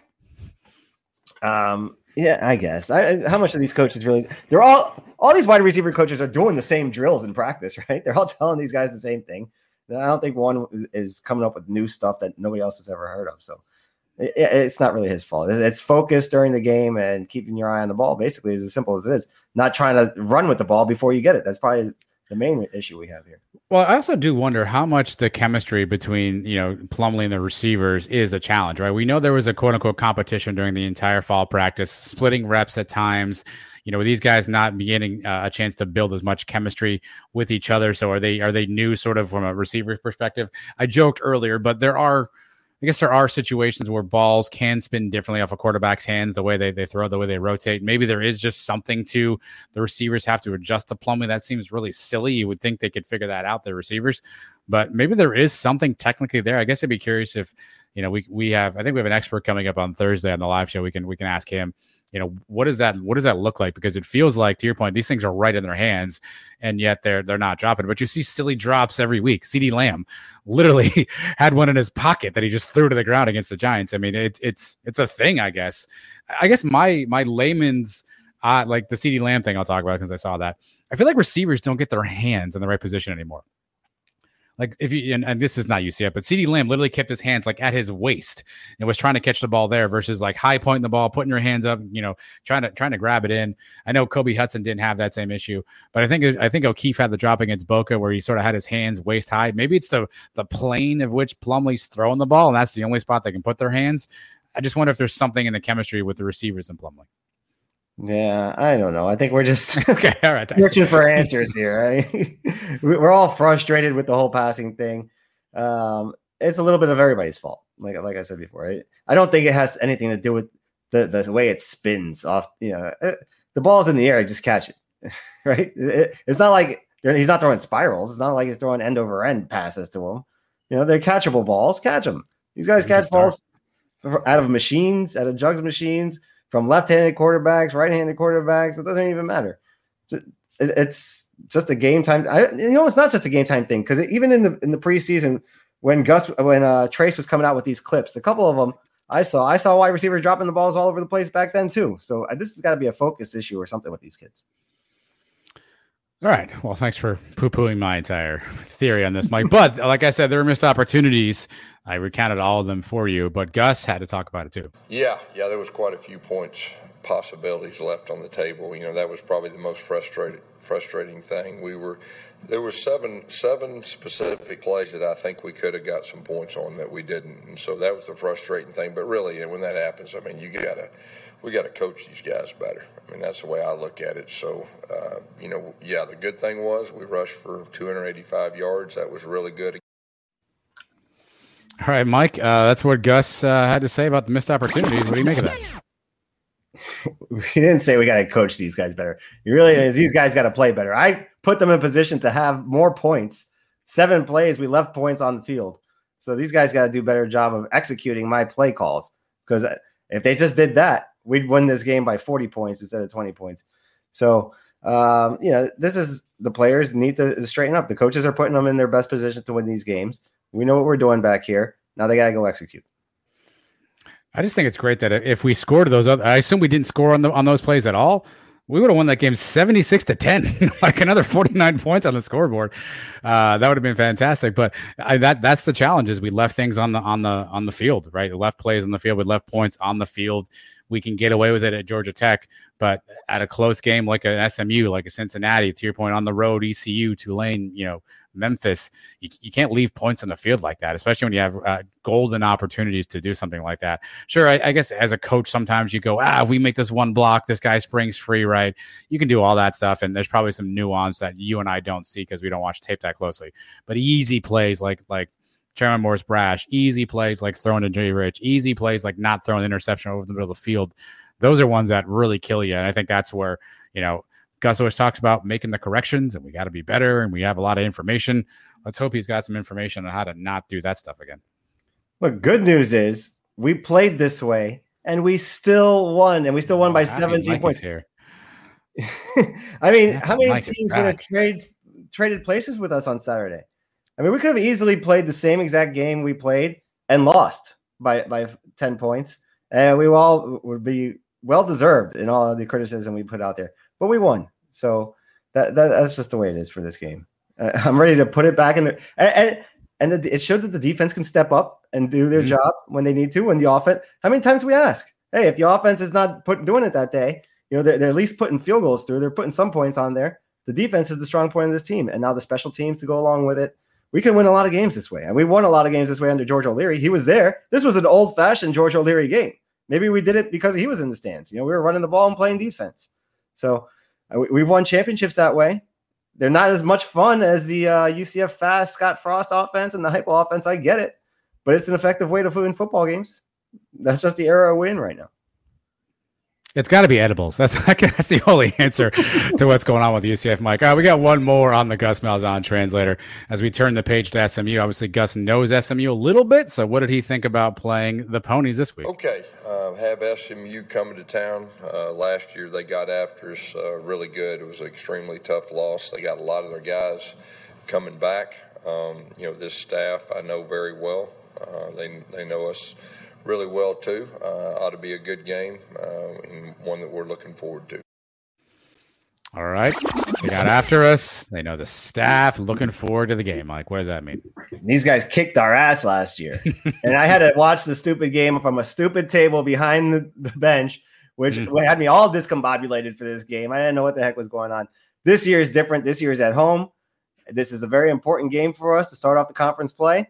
We have to come out here playing our best football. We got to get corrected on offense what we did last week, but the defense continues to do what they are doing all year. I like our chances in this game. I'm going to be at least on the sideline, so I'm going to feel more comfortable. I'm going to get a better feel for the game myself, and I think we're going to come out of here with a win on Saturday or Sunday now. Or Sunday. Well, obviously, so Gus knows Rhett Lashley's offense. Rhett Lashley knows Gus's offense. Travis Williams obviously knows Rhett Lashley's offense a little bit, so I'm curious to familiarity how that works out. Memphis, Mike, 2-2 of the year. They have non-con losses to Maryland, and they lost at home this past weekend at TCU. So Maryland, don't know if they're a great team. That's an interesting loss. Obviously, TCU is a future Big 12 foe. So the offense is still there. I mean, they scored 48, 45, 27, and 34. So we know they can score. So UCF's going to have to keep up with them point-wise. They got a bad taste in their mouth, 2 straight losses. They lose this one, Mike. This could be a spiral for them at some point, right? You wonder where the season goes from that because they have Navy, then they have Cincinnati. So, I mean, this could be an interesting little matchup here for UCF. Win this one. We could probably, almost take SMU out of the running, assuming that they lose to Cincinnati, maybe drop one more to Houston down the road because they have Houston after that as well. So this is a big, important one. I'd love to see, teacher beat student here. I'd love to see Gus teach his old boy Rhett a lesson. Yeah, he taught him everything he knows, right? So it should be no problem for Gus to figure it out this week. But these guys, do they have a top 5 passing offense in the country? Did I see that? You probably did, yeah. I mean, that sounds about right. We know what these kids. Mordecai is good, and he's got some weapons out there. Now they haven't been great the last couple of weeks, but like you said, they're a wounded animal right now. They're a dangerous team coming in off 2 losses, and it's the first conference game for them. So they want to get things off on the right foot. And like I said, the last thing I wanted for this season was to go into the last 3 weeks of the year and like, we need this team to lose, or we need that team to lose, or if both these teams lose and this one ties, and we're back in it. No, that's the case if you lose these games to SMU early in the conference. We win this game, we don't have to worry about them. We have the tiebreaker on them. So, and they've got a couple other tough games. This is basically an elimination game for SMU in regards to us. So the last 2 games, Mike, the games they've lost, Tanner Mordecai threw the ball 54 times against Maryland for 369 yards. Against TCU, he threw the ball 49 times for 372 yards. So clearly they want to throw it around the yard a little bit. They want to chuck the ball around the yard. Right. And that means Morris Brash, you got to sell a scar. You got to get in and get pressure on this guy. He's not much of a runner, this Mordecai, right? He can throw it. Maybe he can get loose a little bit, but I don't know him as a running quarterback or really like a dual threat guy. How many yards did he run for the last couple of weeks? He had 4 yards against TCU. He had 18 yards against Maryland. They played Lamar before that. I don't know if that even counts. No rushing yards on that one. See, he is a pocket passer.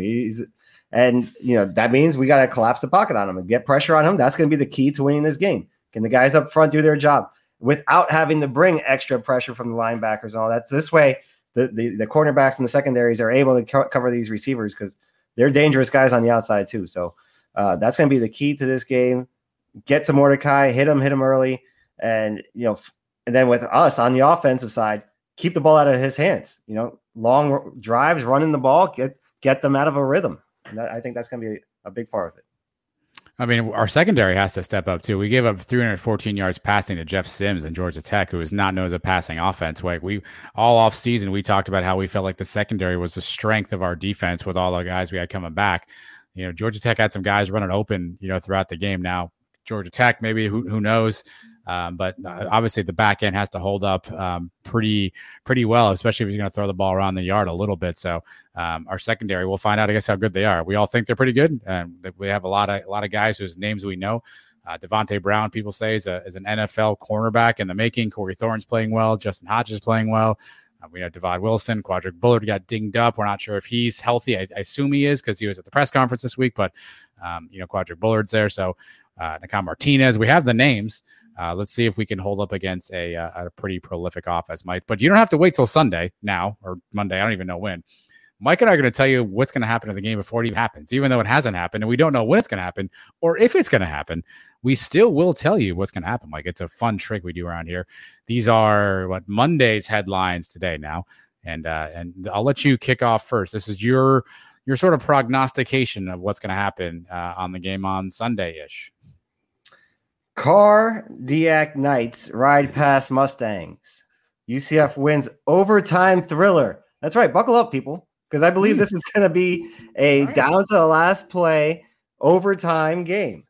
And, a cardiac, you get it because of the Mustangs. I had to throw that in there. But the Cardiac Knights may be back. And I already threw the comparison out there to that 2013 season with that ugly win against Georgia Tech. Maybe we have a couple of these in this season. And does that make it bad? It kind of makes it a little more fun. If you're winning these close games and you're pulling them out, all of a sudden we're 8-1, 9-1, and we've had a classic overtime thriller against SMU. We had a battle with Cincinnati, down to the wire. That makes for fantastic, fun seasons as a fan. Maybe that's what we're in for. Maybe it's not going to be 45-10 every week, but hey, I'm going to enjoy it. It makes you feel more alive that way, right? Cardiac Knights ride past Mustangs. I was trying to figure out what cardiac meant. I was like, why is he hyphenating cardiac? It makes much more sense there. Yeah, and certainly. As you remember, I had a Mustang. That was my first car. I do recall that Mustang. Yeah, look, it would be great to win every game 56-0, right? You can cruise in games, have a good time, put your feet up. But to your point, Sports is about drama, and a lot of times your team having those wins. Some of the best days of our lives, have been the games like that. The Cal game in 17, the Memphis game in the next weekend in 17, right? Those are close games that we win kind of last second plays. So some of those games certainly helps to throw those in. As long as we play well, I think that's everyone. If SMU's the better team, they make more plays. That's one thing. But if we shoot ourselves in the foot, which is I think what people saw against Georgia Tech, that's a little bit more the issue. But Mike's got an overtime game. When's the last time UCF went to overtime? That's a good question. Was it Memphis? Was it Memphis? Was it 2017 Memphis? Yeah. I don't know. Was there one in Memphis? Was not overtime, right? That was the regulation. Maybe I'm missing one here, but I don't recall one. It might have been the AC championship game. We should look that up, Mike. All right, so that's your first headline. Here is my first headline. Run the Ponies. Knight's ground game on display again. Like, I think Gus is obviously going to game plan for what the opponent doesn't do well. SMU's rushing at defense is not known to be the stoutest, if you will, in the American Conference. I think Gus will continue to dial up some run plays.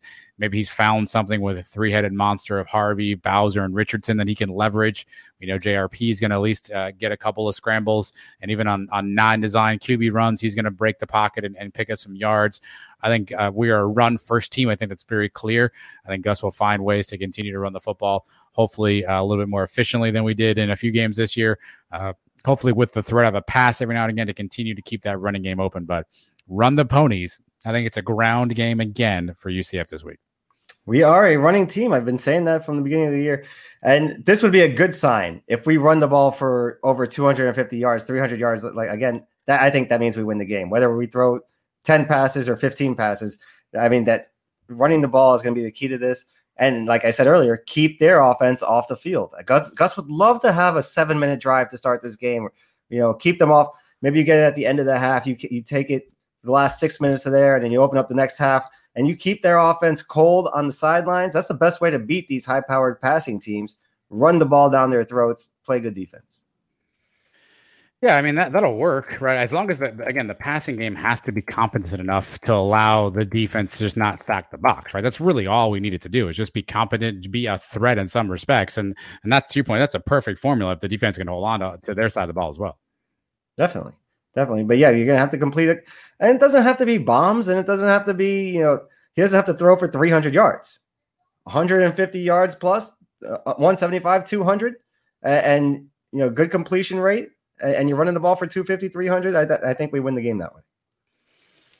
All right, you're up next. I didn't understand this one either, but maybe you can help me out on this headline.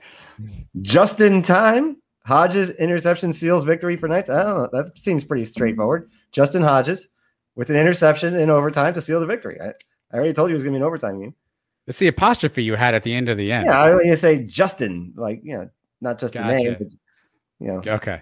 Shooting. Maybe if you had a hyphen, if it was just hyphen in time, I think I would have gotten it better. Okay. Because I was like, is there a car name after this? Is this a horse joke? It took me a few minutes on this one. Just in time, Hodges, interception. I think this is going to, like I said, and all these close games that come down to it, and a lot of times in overtime, the defense is the one that has to make the play. And we've seen it before. This is like the Trey Neal interception to win the game that we were just talking about against Memphis. Maybe Justin Hodges is the hero of this game. I hope it's not a high-scoring game. If it's a high-scoring shootout, right, I think that favors SMU. I think we're comfortable winning this game if we can do it. 28-17, something like that. If it's not as close as I think it is, which would be more like 28-25. I mean, the last two games, the games that probably really matter more to SMU against Maryland and TCU, Mordecai threw 2 picks in each of those games. So he did give the ball away. Maybe he's going to be prone to that. It'd be great to have someone to get their hands on one of those. Justin Hodges, I think, is somebody he's playing that sort of night position, that hybrid, linebacker, safety, corner position. I'd love a good interception, like a back-breaking, game-changing style interception. I'll take Justin Hodges. I'll take that all day. Yeah, I've always been a fan of Hodges. He's from down here in Western High School. Weston was a city right next to the city I grew up in Sunrise. So always rooting for the 954 guys. I think it's time for him to start making some big signature plays. All right, here's my next one. Colt on today. freshman kicker continues hot start with 3 clutch field goals. Mike, obviously Colt, get it, horse, pony, Colton Boomer. This is the best revelation of my life, Mike, because now when they're like, all right, UCF's going to settle for a field goal, I don't have like a mini heart attack. I'm like, okay, let's bring the kicker out. Like, I don't have like heart palpitations and, my hands don't get sweaty and I don't need to drop to my knees and say a bunch of Hail Marys and rosaries because I feel confident this kid's going to make it. And what I loved about what he did against Georgia Tech is each field goal got a little bit longer, 21, 31, 37, 43 yards, Mike. It's been a hot minute since we had a UCF kicker make a 43-yarder. So I love the fact that we have hopefully a kicker that will be clutch, that we can count on, that when he trots on the field, you don't have an impending groan that yells from the crowd because you have confidence he's going to make it, and he has confidence he's going to make it, which is the biggest thing. He was our offense this week, and the confidence is fantastic. You see it oozes from the kid, which is great. If Obarski's kicking this game, what's the final score? Same situation. Everything else plays exactly the same. He attempts the same 4 field goals and the extra point. How many does he account for 13 points? Like no. I'm gonna go. He hits the 21-yarder and he misses the other 3. And he hits the extra point. Yeah, I think he hits the extra points. I think he makes the 21-yarder and he misses the 31, 37, and 43. All right, so this is a 15-10 final game score in your book. Yes, probably. That would have been uglier. But the kid's been fantastic, man. And his very first kick at FAU, over 40 yards. Another one here over 40, something that Obarski never did in 4 seasons. So I don't think there's any question ever again who's going out to kick these field goals for the rest of the season. Let's hope so, right? I mean, let's hope he's earned that. He's going to miss one, though, Michael. Let's just face reality. That's what kickers do. They're all going to miss one. It's going to happen eventually. He already missed an extra point, right? So he's going to miss one of these. But that's it. That's the curious part is how does he respond when he does that? We kind of saw Obarski go in a bit of a tailspin and then sort of lose confidence.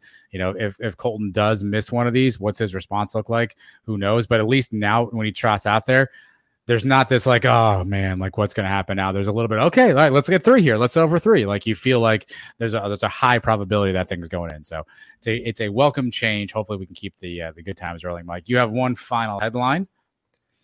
UCF drops ponies. Morris Brash and company tally 4 sacks and win. We've already talked about the way Morris Brash played this past week. I just mentioned before too. That's the key to the game. If he can get pressure, and we can sack this guy 4 times plus, I think we win this game going away. And now if he's sitting back there and he has all day and he can read a book back there because we can't bring anybody, then it's going to be like last week. It's going to be like last year's game. How many points did they put up on us last year? 59 or something, whatever it was. Yeah, it wasn't good. This could get ugly quick. And then you're going to see the real problems of not being able to pass the ball and being a running team. That's the bad thing. One, the good thing is you can control the ball. You can get these guys off the field. The bad thing is you fall behind by 2-3 scores to a team like this, and your only option is to run. Big trouble. So hopefully these guys up front do what they need to do and keep us in this one. Well, you said and company, and I think that and company is going to be just as important as Trayvon Morris Brash, right? Obviously, he may command some double teams, additional attention, but Ricky Barber, right? Lee Hunter. T-Will is always good for a corner blitz. You're always going to get a Nakai Martinez, a Justin Hodges, a Corey Thornton off the edge. That's his bread and butter. We saw Walter Yates III with a fantastic twist stunt blitz sack earlier in the game against Georgia Tech. T-Will's going to have to find a way to get pressure. I think the and company part's going to be key. But this is when you need, I get TMB, but you need Seliskar, you need Barber, you need Hunter, you need Montalvo, right? You need Keaton Hester. You need the entire group of these boys getting pushed on the offensive line. T-Will timing a good blitz and getting him off rhythm, making him make fast, quick throws. Maybe to your point, he throws one away. You get a tip pass to the line of scrimmage. You got to make the pocket ugly for him, and I think that's the and company part for sure. I think TMB could be the leader of that, but we need all hands on deck. Like, what does Mike Tomlin say? We're not looking for hostages. We're looking for volunteers. Like, we need everybody on deck here to really make sure that we can make Mordecai is uncomfortable in the pocket. And to your point, get him out of the pocket, make him run a little bit, right? He's not a runner. Maybe he gets out of the pocket, he scrambles, we get a fumble, he makes a poor decision, a tip pass. That's what's going to make the difference in close games with good teams. So I think the end company overall is going to be huge on Sunday. Yeah. Ricky Barber. I mean, get pressure up the middle. Quarterbacks hate pressure up the middle more than anything. You can do that. Saliskar, he's due for a couple sacks here. I've said it 100 times. That's the key to this game. But the secondary also, you got to do your job too. It goes hand in hand. And this kid throws a couple interceptions per game. We got to get at least one. We got to win the turnover battle. That's going to be the other one. All right, my final headline, Mike. Hurricane party. Small but rowdy crowd helps Key Knights victory. Look, if this thing is played Sunday, to your point, it's going to be in interesting conditions. There may be folks who can't get to the game for whatever reason, and I imagine there'll be a smaller condensed crowd. So for those of you who can get out there and it's safe and it's comfortable for you and your family with your situation, this is going to be one of those like Boise State-esque crowds, Mike, where it's like, hey, do you remember that random Sunday game we had that one time due to Hurricane Ian? Like this or Ian, whatever I called it. This is that kind of game where you're going to remember that you were there. So the crowd may be smaller in number, but I think we're going to need a crowd that's rowdy, that's excited, that's yelling, that's screaming, that's active, that's engaged, that's on their feet. You kind of need that Boise State-esque crowd. Now, it may be more challenging if it's going to be 9 million degrees outside. Who knows what the temperature will be? Maybe it's overcast that day. I don't know. But I think whatever crowd's able to get out there has to get behind UCF. So I'm going to go Hurricane party. Small but rowdy crowd helps Key Knights victory. The guys that will be there, the whole crowd that will be there, are going to be the diehards, right? You're not going to get just the random guy that has nothing to do on a Saturday to agree to go to the game. This is the diehard UCF fan. There's going to be maybe not as many as we're used to, but they're going to be the loud ones that are in there. So I have confidence that the crowd will be a factor in this game, along with the heat. I mean, again, can we move this game off 1 o'clock? I know this is just the first announcement. We're still a few days away. Anything can still change, but you're right. The crowd can. And it does suck that we're losing a sellout, because I think that would have been really cool, right? 3:30 Saturday, sold out, bright bounce house. That would have been a lot of fun for a lot of people. But the people that are going to be there will have fun themselves. According to my weather app, Mike, on Sunday at 1 o'clock, the temperature in Orlando will be 84 degrees, rising to 86 by 3 o'clock. So that's at least right now. The weather's unpredictable, but it could be a scorcher out there. But again, we need, the crowd's got to have to get into this. I mean, it's going to be a great game. Again, I'm really curious to see how many people can make it out there. I'm still low-key considering it. I got to give up a whole NFL Sunday for that, though. So I got to really figure out how to make that work logistically. So I'm a firm maybe on Sunday. Yeah, you could record. Dallas plays at 1 o'clock that day. I actually don't even know. I didn't even look that up yet. You could record the game, drive home, and you got to stay off your phone and not figure out the score and all that. But it can be done. I mean, I may have a dilemma myself. My mom's birthday is Saturday, right? Mm-hmm. But she already had plans to go out with my aunts. So she's like, oh, we could do something on Sunday. I was like, all right, cool. And, I had the Giants, but whatever. I could record it. Now I have 2 games on at the same time. I have to record 2 games. Or I'm just going to try to push for like a nice dinner around 5:30. That's the easy way to do it, right? Both games should be over by then. So hopefully that all works out. But I'm still going to have to watch 2 games at the same time.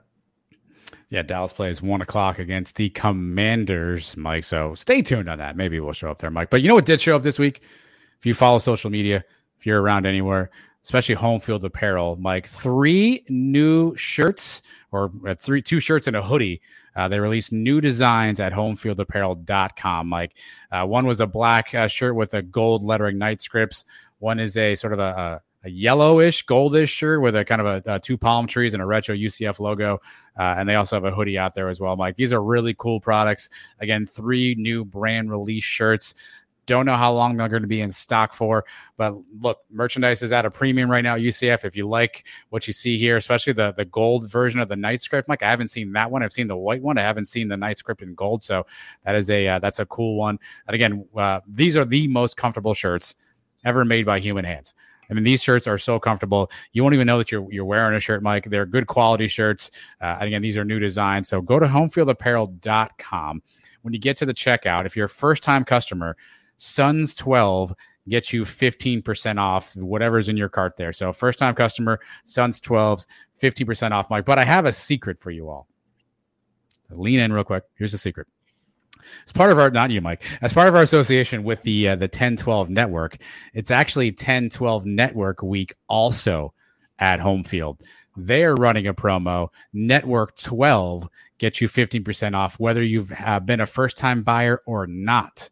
So if you've bought from Home Field before and then you can't use our promo code, try Network 12 as part of our affiliation with the 10-12 network. That just might get you that 50% off you're looking for, Mike. So if the Suns 12 doesn't get you one because you've been a loyal Home Field customer in the past, no worries. Try Network 12. That's only good, I think, through the end of this week. So if you're listening to us on Tuesday the 27th, you want to hustle. homefieldapparel.com. Again, a couple new vintage shirts out there, a bunch of old stuff out there as well. Great quality shirts. Make sure you get out there and make sure you get yourself a shirt. I think Mike's concerned about some weather. So let's take a quick break here. Remind everybody we're sponsored by Gordon & Partners, and we'll be right back. This is UCF Athletic Director Terry Mohajir, and in my spare time when I'm not on TikTok, I'm listening to Adam and Mike on the Sons of UCF. Go Knights and charge on! Okay, let's get down to Mike's picks. This is the segment of the show where Mike goes through his picks. We usually pick AAC-related teams each week against the spread, and Mike tells you how he does. But before we get to that, Mike, don't forget we're also working with Prize Picks. Mike, this is a cool app you can download. If you deposit up to $100, they will match that 100%. All you got to do is use our promo code SUNS12. And again, 100% deposit match up to 100%. Mike, I know your picks didn't do so good. How's your Prize Picks looking this week? I haven't checked for this upcoming week, but I have not won any Prize Picks bets yet. I threw in a Dolphin one too on Sunday because I was, hanging out and watching the game. I figured to make it interesting. Didn't win that one either. I had Gabe Davis going over 52 yards. That was one of the things that didn't hit, but. These things go up and down with the Prize Picks. Is if I hit my next bet, I've already higher than what I was when I started anyway. So that's the beauty of it. When you put the odds in and, you can win 5 times as much as your bet and all that stuff. So I'm having fun with it. At least it makes some games that I didn't care about interesting, which is part of the whole deal. Your boy here's won 3 in a row. I took another win this week. I had the Plumlee rushing yards over. And I had Caleb Williams, USC quarterback, to not throw an interception, and he did not do that, Mike. So I really had to scrape the bottom of the barrel there for some picks. But I went undefeated again, a third straight week in a row. I'm looking at Prize Picks now. Nothing from UCF posted yet. Maybe they're waiting for the game, and so that's a little bit up in the air, Mike. So nothing there yet for UCF wise. But I think the Plumlee rushing yards are going to get interesting. At some point, there's going to be a jump the shark mode where you want to start taking the under on those Plumlee rushing yards as teams start the game plan for him. Here's a line I really thought about. I know you don't know this player probably intimately. Will Levis, the Kentucky quarterback, you can get over/under rush yards -6.5. So literally, he doesn't have to gain a yard. Just don't lose any, and you win. However, his last 4 games, -18, -12, +7, -10. He just doesn't have to get sacked. Literally can just fall to the ground. He can even take a knee as long as it's not a bad knee, and you win this one. -6.5 rush yards. I've never seen that before. I'm tempted. It's there for a reason. Don't take it. In fact, say he's going to run for less. Who are I bet you Kentucky hasn't even played great teams. I know they played Florida already, but who else have they played? And he had negative rushing yards against those teams. I imagine one at least was a cupcake. That's probably the game he had 10 yards. 7 yards against Youngstown State. He had -10 this last week against Northern Illinois. Exactly. So who are they playing this week? They're probably playing an SEC team now. They're playing Ole Miss, I guess. Yeah. I'd probably say, he obviously doesn't run at all, and maybe the offensive line is not that good. He's getting sacked 3-4 times a game. One big sack sets him back plenty of yards. I'm not good at math. Do you take the over if you think he's going to have more than 6.5 negative yards? Is that the over, even though it's negative? Over 6.5. Well, -6.5 would be -4.5, -3.5. You win. So I want to take the under.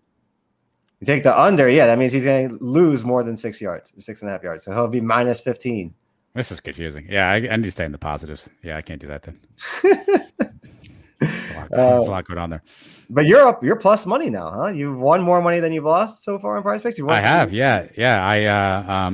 I've more than doubled my investment so far, in my personal investment, not including what they give you from a deposit match. I've more than doubled my investment. There you go. So it's working for some people. And if I hit my next bet, I'll be back up to where I started from too. Back, baby. Yeah, but I'm only doing college. I haven't dabbled in the NFL. I'm only doing 2 college picks a week. I'm trying to start off slow, get a little rhythm here. I'm going to build a little bit of a kitty, and then we're going to go in and try to find some NFL stuff as the season goes on. So, but again, you should do the same. Download Prize Picks.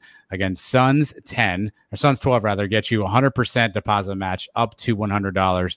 Get in there now. Have some fun with us. You're watching these games anyway. You might as well have a little fun figuring out if Plumlee's going to throw the under on Plumlee throwing yards every week. You've got free money. It's not that hard, people. What is hard, though, Mike, is apparently you picking games, because last week it did not look like it turned out well for you, my friend. For the second time already in 4 weeks. 0-3. Yuck. I'm 1-8 in the last 3 weeks. I started out 3-0. 4-8 overall now on the season. Last week I lost UCF Georgia Tech game. I lost the East Carolina Navy game, which Navy won outright, and I lost Tulane Southern Miss, which Southern Miss won outright too, right? They beat Tulane. It's just horrible picks, and those were big time spreads. Not doing well there. Not doing great in the pool tracker either. I'm 20-26 on that, but only 1 game behind Trace now. Remember last week it was 2. He's had his lead now for a couple weeks. He's 21-25. You 22-24, tied with the Ben Rett guys, Statboy Drew and Elo. But none of us really doing great. Every one of us under 500. The leader in the pool tracker, Valley Nars. Valley Nars. How do you say that? Valley. I think it's not ours, like not ours. Yeah, that's how I was trying to say it. I don't know how it sounded. He's 28-18. That's damn good against the spread. So still early in the season, still a long way to go. I anticipate passing Trace probably this week, if not by next week for sure. And then I got my eyes set on you, and then Drew and Eric, and I'll bounce back here. I can't get any worse. Okay. I could. I haven't seen your picks this week. So last week we went music. Did that help you? Do you want to stay away from the music? Obviously, it didn't help. But I got my own strategy this week. Okay. I looked at the games like I do every week. I looked at all the stats, at the the history between the schools, how they did last week, and I factored all that in. I give you guys all that information here. I go with what I was gonna pick. And I circled the opposites. So all these picks are the opposites of what my gut reaction tells me is actually going to happen. I went the other way on all 3 of these games. If you got your own gimmick, my friend, ride with it. What's the first game? Cincinnati is -11.5 at Tulsa. The Golden Hurricane 2-2 so far this year, coming off a loss at Ole Miss 35-27. They have wins against Northern Illinois, Jacksonville State, and Wyoming, which took them to overtime. So the Bearcats, on the other hand, playing pretty well. The opening game against Arkansas, they hung in there with Arkansas. That was a tough game on the road to start the year, but they look good now these last few weeks. They beat Indiana up 45-24 this past week. 3 wins in a row now. They've won the last 3 games in this series, but close games against Tulsa, including the championship game. I think it was 2020 championship game. They won that game by 3 points. So Tulsa won the last game at home, but that was back in 2016. That's the only time that Tulsa has beat Cincinnati in our lifetime. The last time, in my lifetime, because the last time they beat them was in September 13th, 1980. You were already born, right? So you were around for that one. Right. I was not. I was still a couple weeks away. So my gut tells me Tulsa keeps this thing close because they've kept it close on these guys the last few times they played them. 11.5 points is a lot. So I really wanted to take Tulsa in this game. They're at home. We know how hard it is to win there, especially for us. We can never win there. But for those reasons, I'm taking Cincinnati to blow these guys out. -11.5. Give me Cincinnati. So do you get these lines from the pool tracker? I get these lines from VegasInsider.com. Gotcha. Sometimes the pool tracker doesn't have the lines out when we record this. On the pool tracker, Tulsa is now a +9.5. So some money coming in, Mike. Yeah. All right. So you would think this is a game Cincinnati could win, right? This is essentially winning by 2 touchdowns. You would think they're 2 touchdowns better than Tulsa. Crazy things happen in Tulsa, though, Mike. But it doesn't seem like only seems like that happens to us for some reason and nobody else. I agree with you. I'll go Cincinnati as well. Even more reason. The number's down to 9. You could get Cincinnati at 9.5. Definitely take that. Right. So they don't have to cover those extra 2 points. And the fact that everybody's thinking that Tulsa is going to cover that easily kind of makes you feel even more comfortable with Cincinnati. All right. You sold me. Game number 2, we have East Carolina minus 8.5 at the Cows. All right. What do you think? And this game has been moved to Boca too on Saturday. That was just announced today. The Pirates had that ugly loss this past week against Navy. They lose at home 23-20. Still having problems with their kicker. Owen Daffer, he misses another field goal this week. Kicker stats, Jesus. This East Carolina team should be 4-0. They're 2-2 now. And the Cows, 1 week after playing pretty well up in Gainesville, come right back to reality, go over to Louisville and get destroyed again. What was it, 41-3 in that game?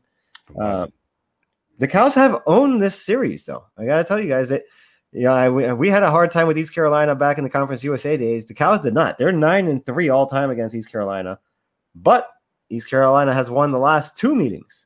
So, I mean, this was even more lopsided going back a couple years ago. Jeff Scott on the hot seat. Can his seat get any hotter at this point, the way this team has started off this year? I don't think so, right? He's on his way out. This may be his last chance now.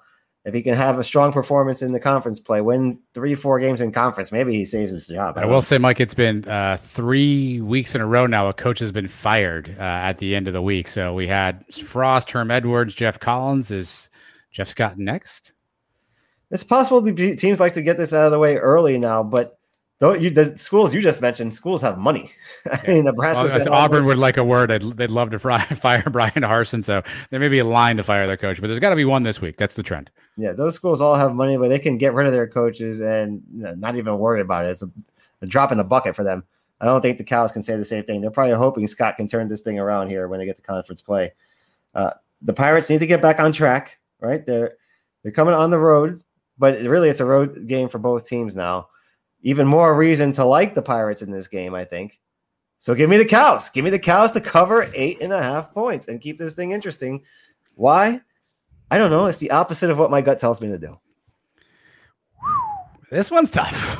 The Cows are the only team in FBS without a passing touchdown on the season so far, Mike. So it stands to reason they're going to, at some point, that streak has got to break. This game is in Boca, so it's a neutral site game, although it should feel very much like a Cows home game, I suppose. Weird field for them. The ghost of Willie Taggart walking around. Maybe there's some Cow magic this week. I don't know. Maybe you might be onto something here. Maybe Willie T can inspire them. Maybe they'll see Willie Taggart and they'll be like, you know what? It's when things were great, and they'll just take off. They got to get used to playing in this stadium. This is going to be their main rival stadium coming up starting next year. So they get a little head start there. I want to make a joke here, Mike, because Cows fans don't go to their own games. How many Cows fans are going to Boca? But I also understand they have a hurricane coming. They probably have more important priorities than driving down to Boca for a game. But give me over under. I set the over under at 750 people at this game on Saturday. You taking the over or the under? Whoa, is that including all the people total on the fans? Field? No, just total fan butts and seats. 750 over or under. Oh man, that's close. That's I'm not even trying to be funny. I mean, East Carolina fans that were planning on coming to Tampa, maybe they still all they have to do instead of taking down 75, take 95 down, and you're here the same way, probably the same amount of time it would have taken them to travel. So I say East Carolina brings at least a few hundred. Okay. Right? And I think maybe you get over 750. Maybe you get a couple of interested people just locally here. Like, hey, I was actually going to watch the UCF game at 3:30 on Saturday. How about I go to Boca? There's a 20-minute ride. I go heckle the Cows for a couple hours. That could be fun. Now I don't have the UCF game to compete with. I mean, maybe you could be the one. You could be Mr. 751 to bring this thing to the top, my friend. We got to remind me to check back on this next week. I need an important update on this. This could be another case, though, of just like Navy beating East Carolina last week. If the Cows beat East Carolina, they're done, right? They have 2 losses already in the conference. This is a must-win for East Carolina now. They can't afford to lose to another crappy team like the Cows when they still have to play us. They still have to play Cincinnati. This could be a spiral effect for East Carolina if they don't straighten this thing out now. But because of that, give me the Cows to cover an 8.5. All right, they're yours, Mike. And nothing better than this graphic that has Mike next to a Cows logo. All right, game number 3. I have not touched the UCF game. The 2 times I've done it have not worked out, so I'm going to stay away from touching the UCF game. It's the Temple Owls getting 20 points on the road at Memphis. You know, we've talked for a long time now how terrible the Owls are, but they're coming off a win this week. They beat UMass 28-0. You know, they haven't been as horrible. I know they got shut out by Duke to open the year, and they looked just dreadful. I know it was Rutgers, but they at least played a competitive game against them. I just mentioned the game they won. I think they won another game here somewhere in there too. So they sucked last year too. I hate to break it to everybody. And they beat Memphis last year, 34-31. So if that tells you anything, maybe Temple is that team to Memphis like Tulsa is to us. They just can't get over the hook. The Tigers are 3-1 right now. They beat Navy. So like you mentioned earlier, sole possession of first place in the American right now, the only team with a conference win. Last week, they beat the Mean Green of North Texas, 44-34. Is this a trap game, though, for Memphis? Another thing we got to consider, the next week, they have Houston at home on a Friday night. So this could be one of those, you look past Temple a little bit, looking ahead to Houston. That kind of makes me want to think that Temple is going to cover 20 points, right? That's a lot of points. But for those reasons, give me Memphis to blow these guys out of the water and win by at least 3 touchdowns. That feels right, too. I mean, at home, Memphis is playing well. Probably want to make quick work of these guys. Houston's not really – I mean, they've got a couple of tough losses. I mean, Daniel Holgerson basically said, I'm done coaching my team. I'm sick of these guys. So I'm curious to see where that train rides. I agree with this one. Yeah, I mean, poor Temple. I feel bad. Yeah. I don't feel bad for either of these teams. But... I know you don't. Oh, man. Those are the picks. Those are the picks for the week. Cincinnati minus 11.5. The Cows getting 8.5 in Boca. And Memphis giving up 20 points to Temple. The UCF Mike picks opposite picks of the week. It's just George Costanza theory. If every impulse I have is wrong, the opposite must be right. So that's what I'm doing this week. I got to get things corrected here for my pick'ems. Do you have any lean on the UCF game? Where do you think that was at? What is the number? I didn't even see the number. I think I saw it -4. -4. Yeah, nah, I don't know. I wouldn't touch it. I mean, I just told you before, this is an overtime game. This could be a 3-point game. When you get to that, what is it now? The third overtime, all it is 2-point conversions. So yes, go for two. I hope we don't get to that. I don't know if my heart can handle that. So you said this was going to be an overtime game. I have the headline here still. You told me it was going to be overtime. I know. That's what I'm saying. So 4 points would not really be an overtime score, right? If the game's an overtime, somebody wins by 3. I mean, I guess you could we could win by a touchdown, but not necessarily. All right. Well, what do you think? We're covering 4 points. You're confident that we're going to go in there and win this game by at least a score? No. I could see a field goal win. I could see a 27-24, right? 31, 28 kind of deal like that. Wouldn't surprise me. Yeah, exactly. And that's what we're probably going to be in for. So buckle up. Buckle up, friends. Saturday, Sunday, Monday, Tuesday, Thursday, whenever they play this game, that's what you can expect. But the other games appear to be on as scheduled. So you can come back next week and see if Mike was able to continue his losing or winning or whatever ways he's trying to do. But coming up next, we speaking of losers, it's Cow of the Week. We're brought to you by Gordon and Partners. Okay, sons of UCF, both of you, you are the Let's get after it, Mike. Cow of the week time. We pick something, someone, somebody, whatever that did something stupid, foolish, idiotic. We make fun of it. We laugh at it. We call it Cow of the week because we name it after our friends, the Cows. And it's a good time, Mike. It's a good time. You typically go with a cow, but I think you're pointing your arrow in a different Florida school this week. Yeah, I mean, really, I'm going to take it to all Florida schools. The state of Florida, after week 1, looked really good, right? The Gators win a big game at home against Utah. We win, Florida State wins, Miami wins, and everything's looking like maybe football is back in the state of Florida. Well, not so fast, my friends.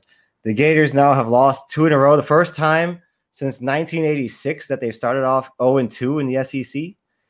The Cows have been cowing all season. The only time they even looked decent was when they were playing Florida, which kind of tells you a little bit something about more about the Gators.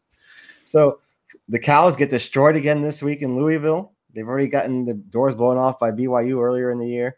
Now this one, the only team so far that hasn't lost, which is driving me nuts now because I got to hear from my brother-in-law, especially after they beat Louisville, after we lost to Louisville.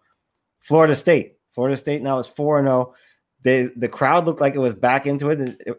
That game was over in the first 2 minutes against Boston College the other night. They returned the opening kickoff for a touchdown. 2 seconds later, they get another turnover. They score again. That thing was done. Boston College sucks. I'm not completely worried about Florida State yet. Let's see them get through these next 3 weeks. They get Wake Forest, NC State, and Clemson. I anticipate them losing the next 3 games, so they'll go back down to 4-3. And then we have a chance. We have our chance if we take care of business here in conference, get on a little roll.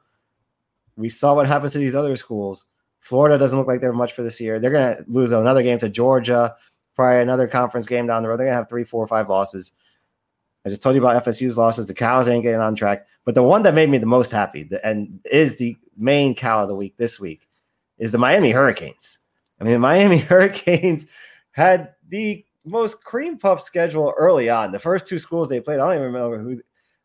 One of them was Southern Miss. Who was the team? Was it FAMU maybe in the first week? Yeah, FAMU. I mean, and they struggled with Southern Miss a little bit. FAMU, they blew out. They scored about 70 points. Southern Miss, they struggled with in the first half, but then they got things together, straightened it out. Then they go over to Texas A&M, big game for them. Lose a close one. The offense, you start to see the holes in it. And then this week against Middle Tennessee State University, I had to Google it. I didn't know they were the Blue Raiders. Did you know they were Blue Raiders? Yes, I think I did know that. I had no idea.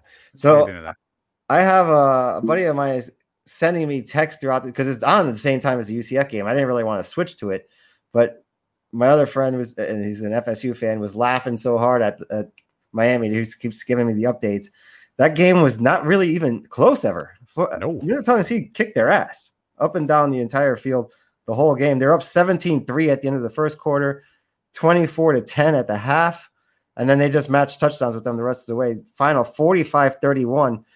They threw the ball, Middle Tennessee State, 408 yards, 3 touchdowns passing for this Cunningham kid. Maybe he's the son of. I think there's a pigment challenge. He had touchdown passes, Mike, of 71. 69 and then 98. And he had another long pass that actually didn't result in a touchdown, but they ended up punching in for a touchdown on the ground afterwards. Listen to these receiver numbers. This guy Chisholm, 2 catches, 169 yards. He averaged 84.8 yards a catch, 2 touchdowns, obviously. Jay Lane, 4 catches for 130 yards, an average of 32.5. And Metcalf, 1 catch for 69 yards. These guys just poured it on them, and it couldn't have happened to a better team than Miami, who now they're going through their own quarterback controversy. Tyler Van Dyke was supposed to be a Heisman candidate coming into this year, first-round draft pick, no doubt. 16 for 32, 138 yards, 1 touchdown, 2 interceptions. Now they're going with Garcia, who he came in 10 for 19, 169 yards. I love to see the Hurricanes in shambles. This week was a beautiful week. I was so happy. Nothing could bring me down. Not a JP Gilbert post about my quarterback only throwing 49 yards. Not an impending storm on its way to Florida. Nothing brought me down on Saturday because the Cows got destroyed. Miami got destroyed by Middle Tennessee State. The Gators lost to Heupel on the last play. I mean, things couldn't have been any better. And UCF won by 17. But the Hurricanes, congratulations, Cal of the week for me.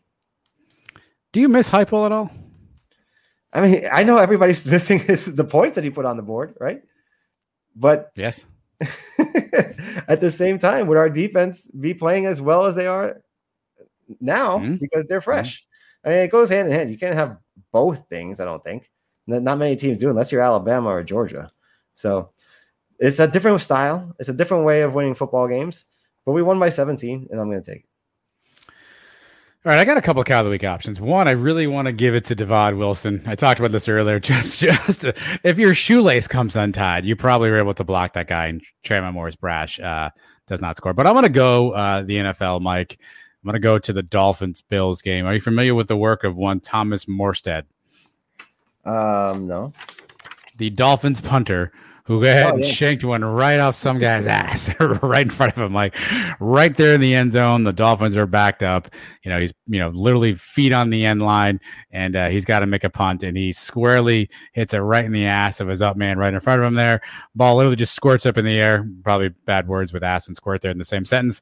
And obviously Buffalo gets the ball back, and they don't capitalize, Mike. They can't win, which then brings my next Cow of the Week. Ken Dorsey goes absolutely ballistic in the coach's box, throws everything in sight, chucks everything around, does everything he can to yell, throw, scream.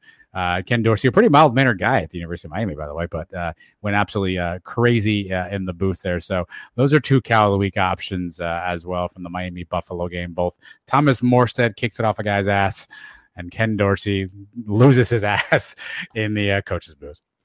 Yeah, I was watching that Dolphins game, and when he kicked it, the angle that they were showing it at, I thought he just shanked it. I was like, oh, man, that's a horrible kick. I thought it went off to the side.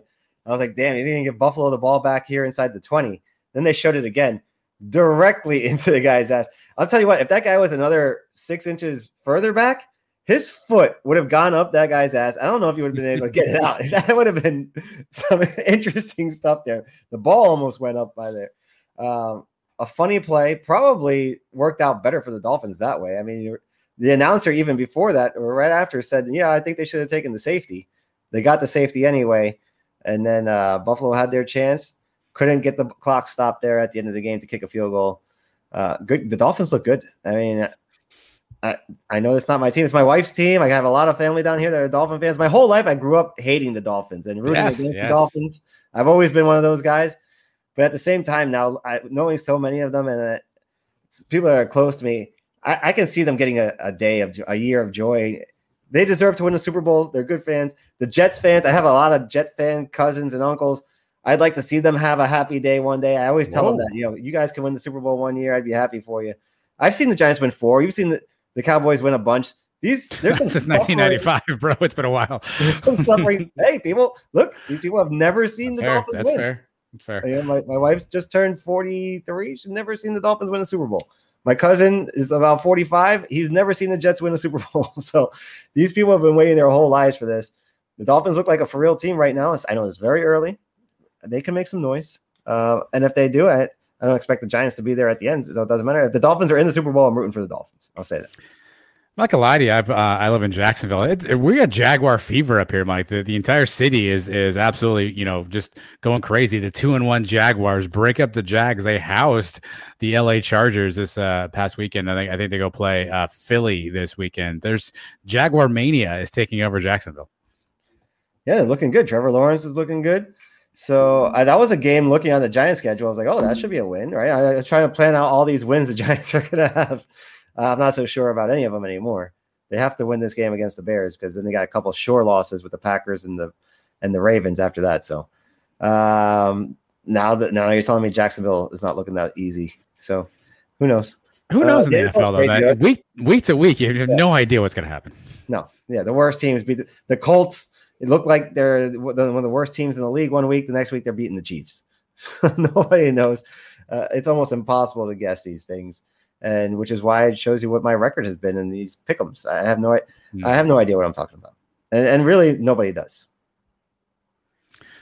Well, thanks for listening to the Sons of UCF, this informative program that brings you coverage of all things UCF related. On a serious note, again, it's a tough week out there for everybody. If you're listening to us and whenever you're listening to us, hopefully everything is safe for you and yours.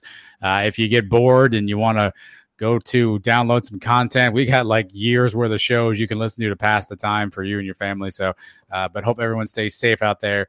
Hopefully we all get a chance to get together in the bounce house on Sunday. Everything is fine. Everything is calm. We get a nice, easy victory. But we know it's going to be a tough week. Again, our plan right now, Mike, is to go live Thursday, 8 p.m. We'll make sure all of us can participate at that point. All of our guests can participate. So, well, stay tuned. If there's a change in that, obviously we'll let you know. But everybody be safe out there. This Ian, whatever we call this thing, it's a monster. I just saw the satellite while we were talking, Mike, the eye wall replacement. Are you one of these weather nerds? You're not a weather guy, right? Like you are following this thing. Are you tracking the Euro and the GFS? That's not you, is it? I'm looking at it because it's scary stuff, and I'm really hoping nothing serious happens to these people. But no, I don't. First of all, I don't believe that they know anything. So every 3 hours, they're telling me this thing's going in a different direction. Oh, the 5 o'clock advisory. Oh, it took a turn to the east. Oh, 11 o'clock. No, that thing's going to. They have no idea what's going on. That's why I don't trust it as much. When they tell me I'm not in the cone, that's when I get most nervous. When they tell me I'm in the cone, I say, okay, I've seen this before. Hopefully this thing turns away from Florida. It doesn't seem like it's going to. It looks like we're in for a direct hit there on the West Coast. Tampa is not looking good, that whole area, Fort Myers area. So hope these guys are prepared, man. This does not look like a good one. But no, I don't follow it as closely. If it was coming directly at me, I'd probably have the Weather Channel on 24/7. So if that answers your question, it's something. This must-watch TV. You're talking about, your house, your family, and all that stuff. Coming in with a storm like this, it can be very dangerous, man, especially in some of these areas. Yeah, again, everyone stay safe. I know Fort Myers, Sarasota, Naples, Tampa, that area is obviously looking like they may get the hit and come through Orlando at that point, and then maybe up the coast, maybe out the coast, who knows. But everybody be safe. Again, Thursday, we'll try to be here for you if everybody has power and can participate. If you want to join in and have some fun, make sure you do that as well. Me, Mike, and Trace will bring you the latest. Anything changing with the game, we'll know about that. So we will update all of you. Until then, everyone be safe. Take care of each other. We will talk to you very, very soon. Go Knights. Charge on. Sports Social Podcast Network. Hello, it is Ryan, and we could all use an extra bright spot in our day, couldn't we? Just to make up for things like sitting in traffic, doing the dishes, counting your steps, all the mundane stuff. That is why I'm such a big fan of Chumba Casino. Chumba Casino has all your favorite social casino-style games that you can play for free anytime, anywhere with daily bonuses. That should brighten your day a little. Actually, a lot. So sign up now at ChumbaCasino.com. That's ChumbaCasino.com. No purchase necessary. VGW Group. Void where prohibited by law. See terms and conditions. 18+.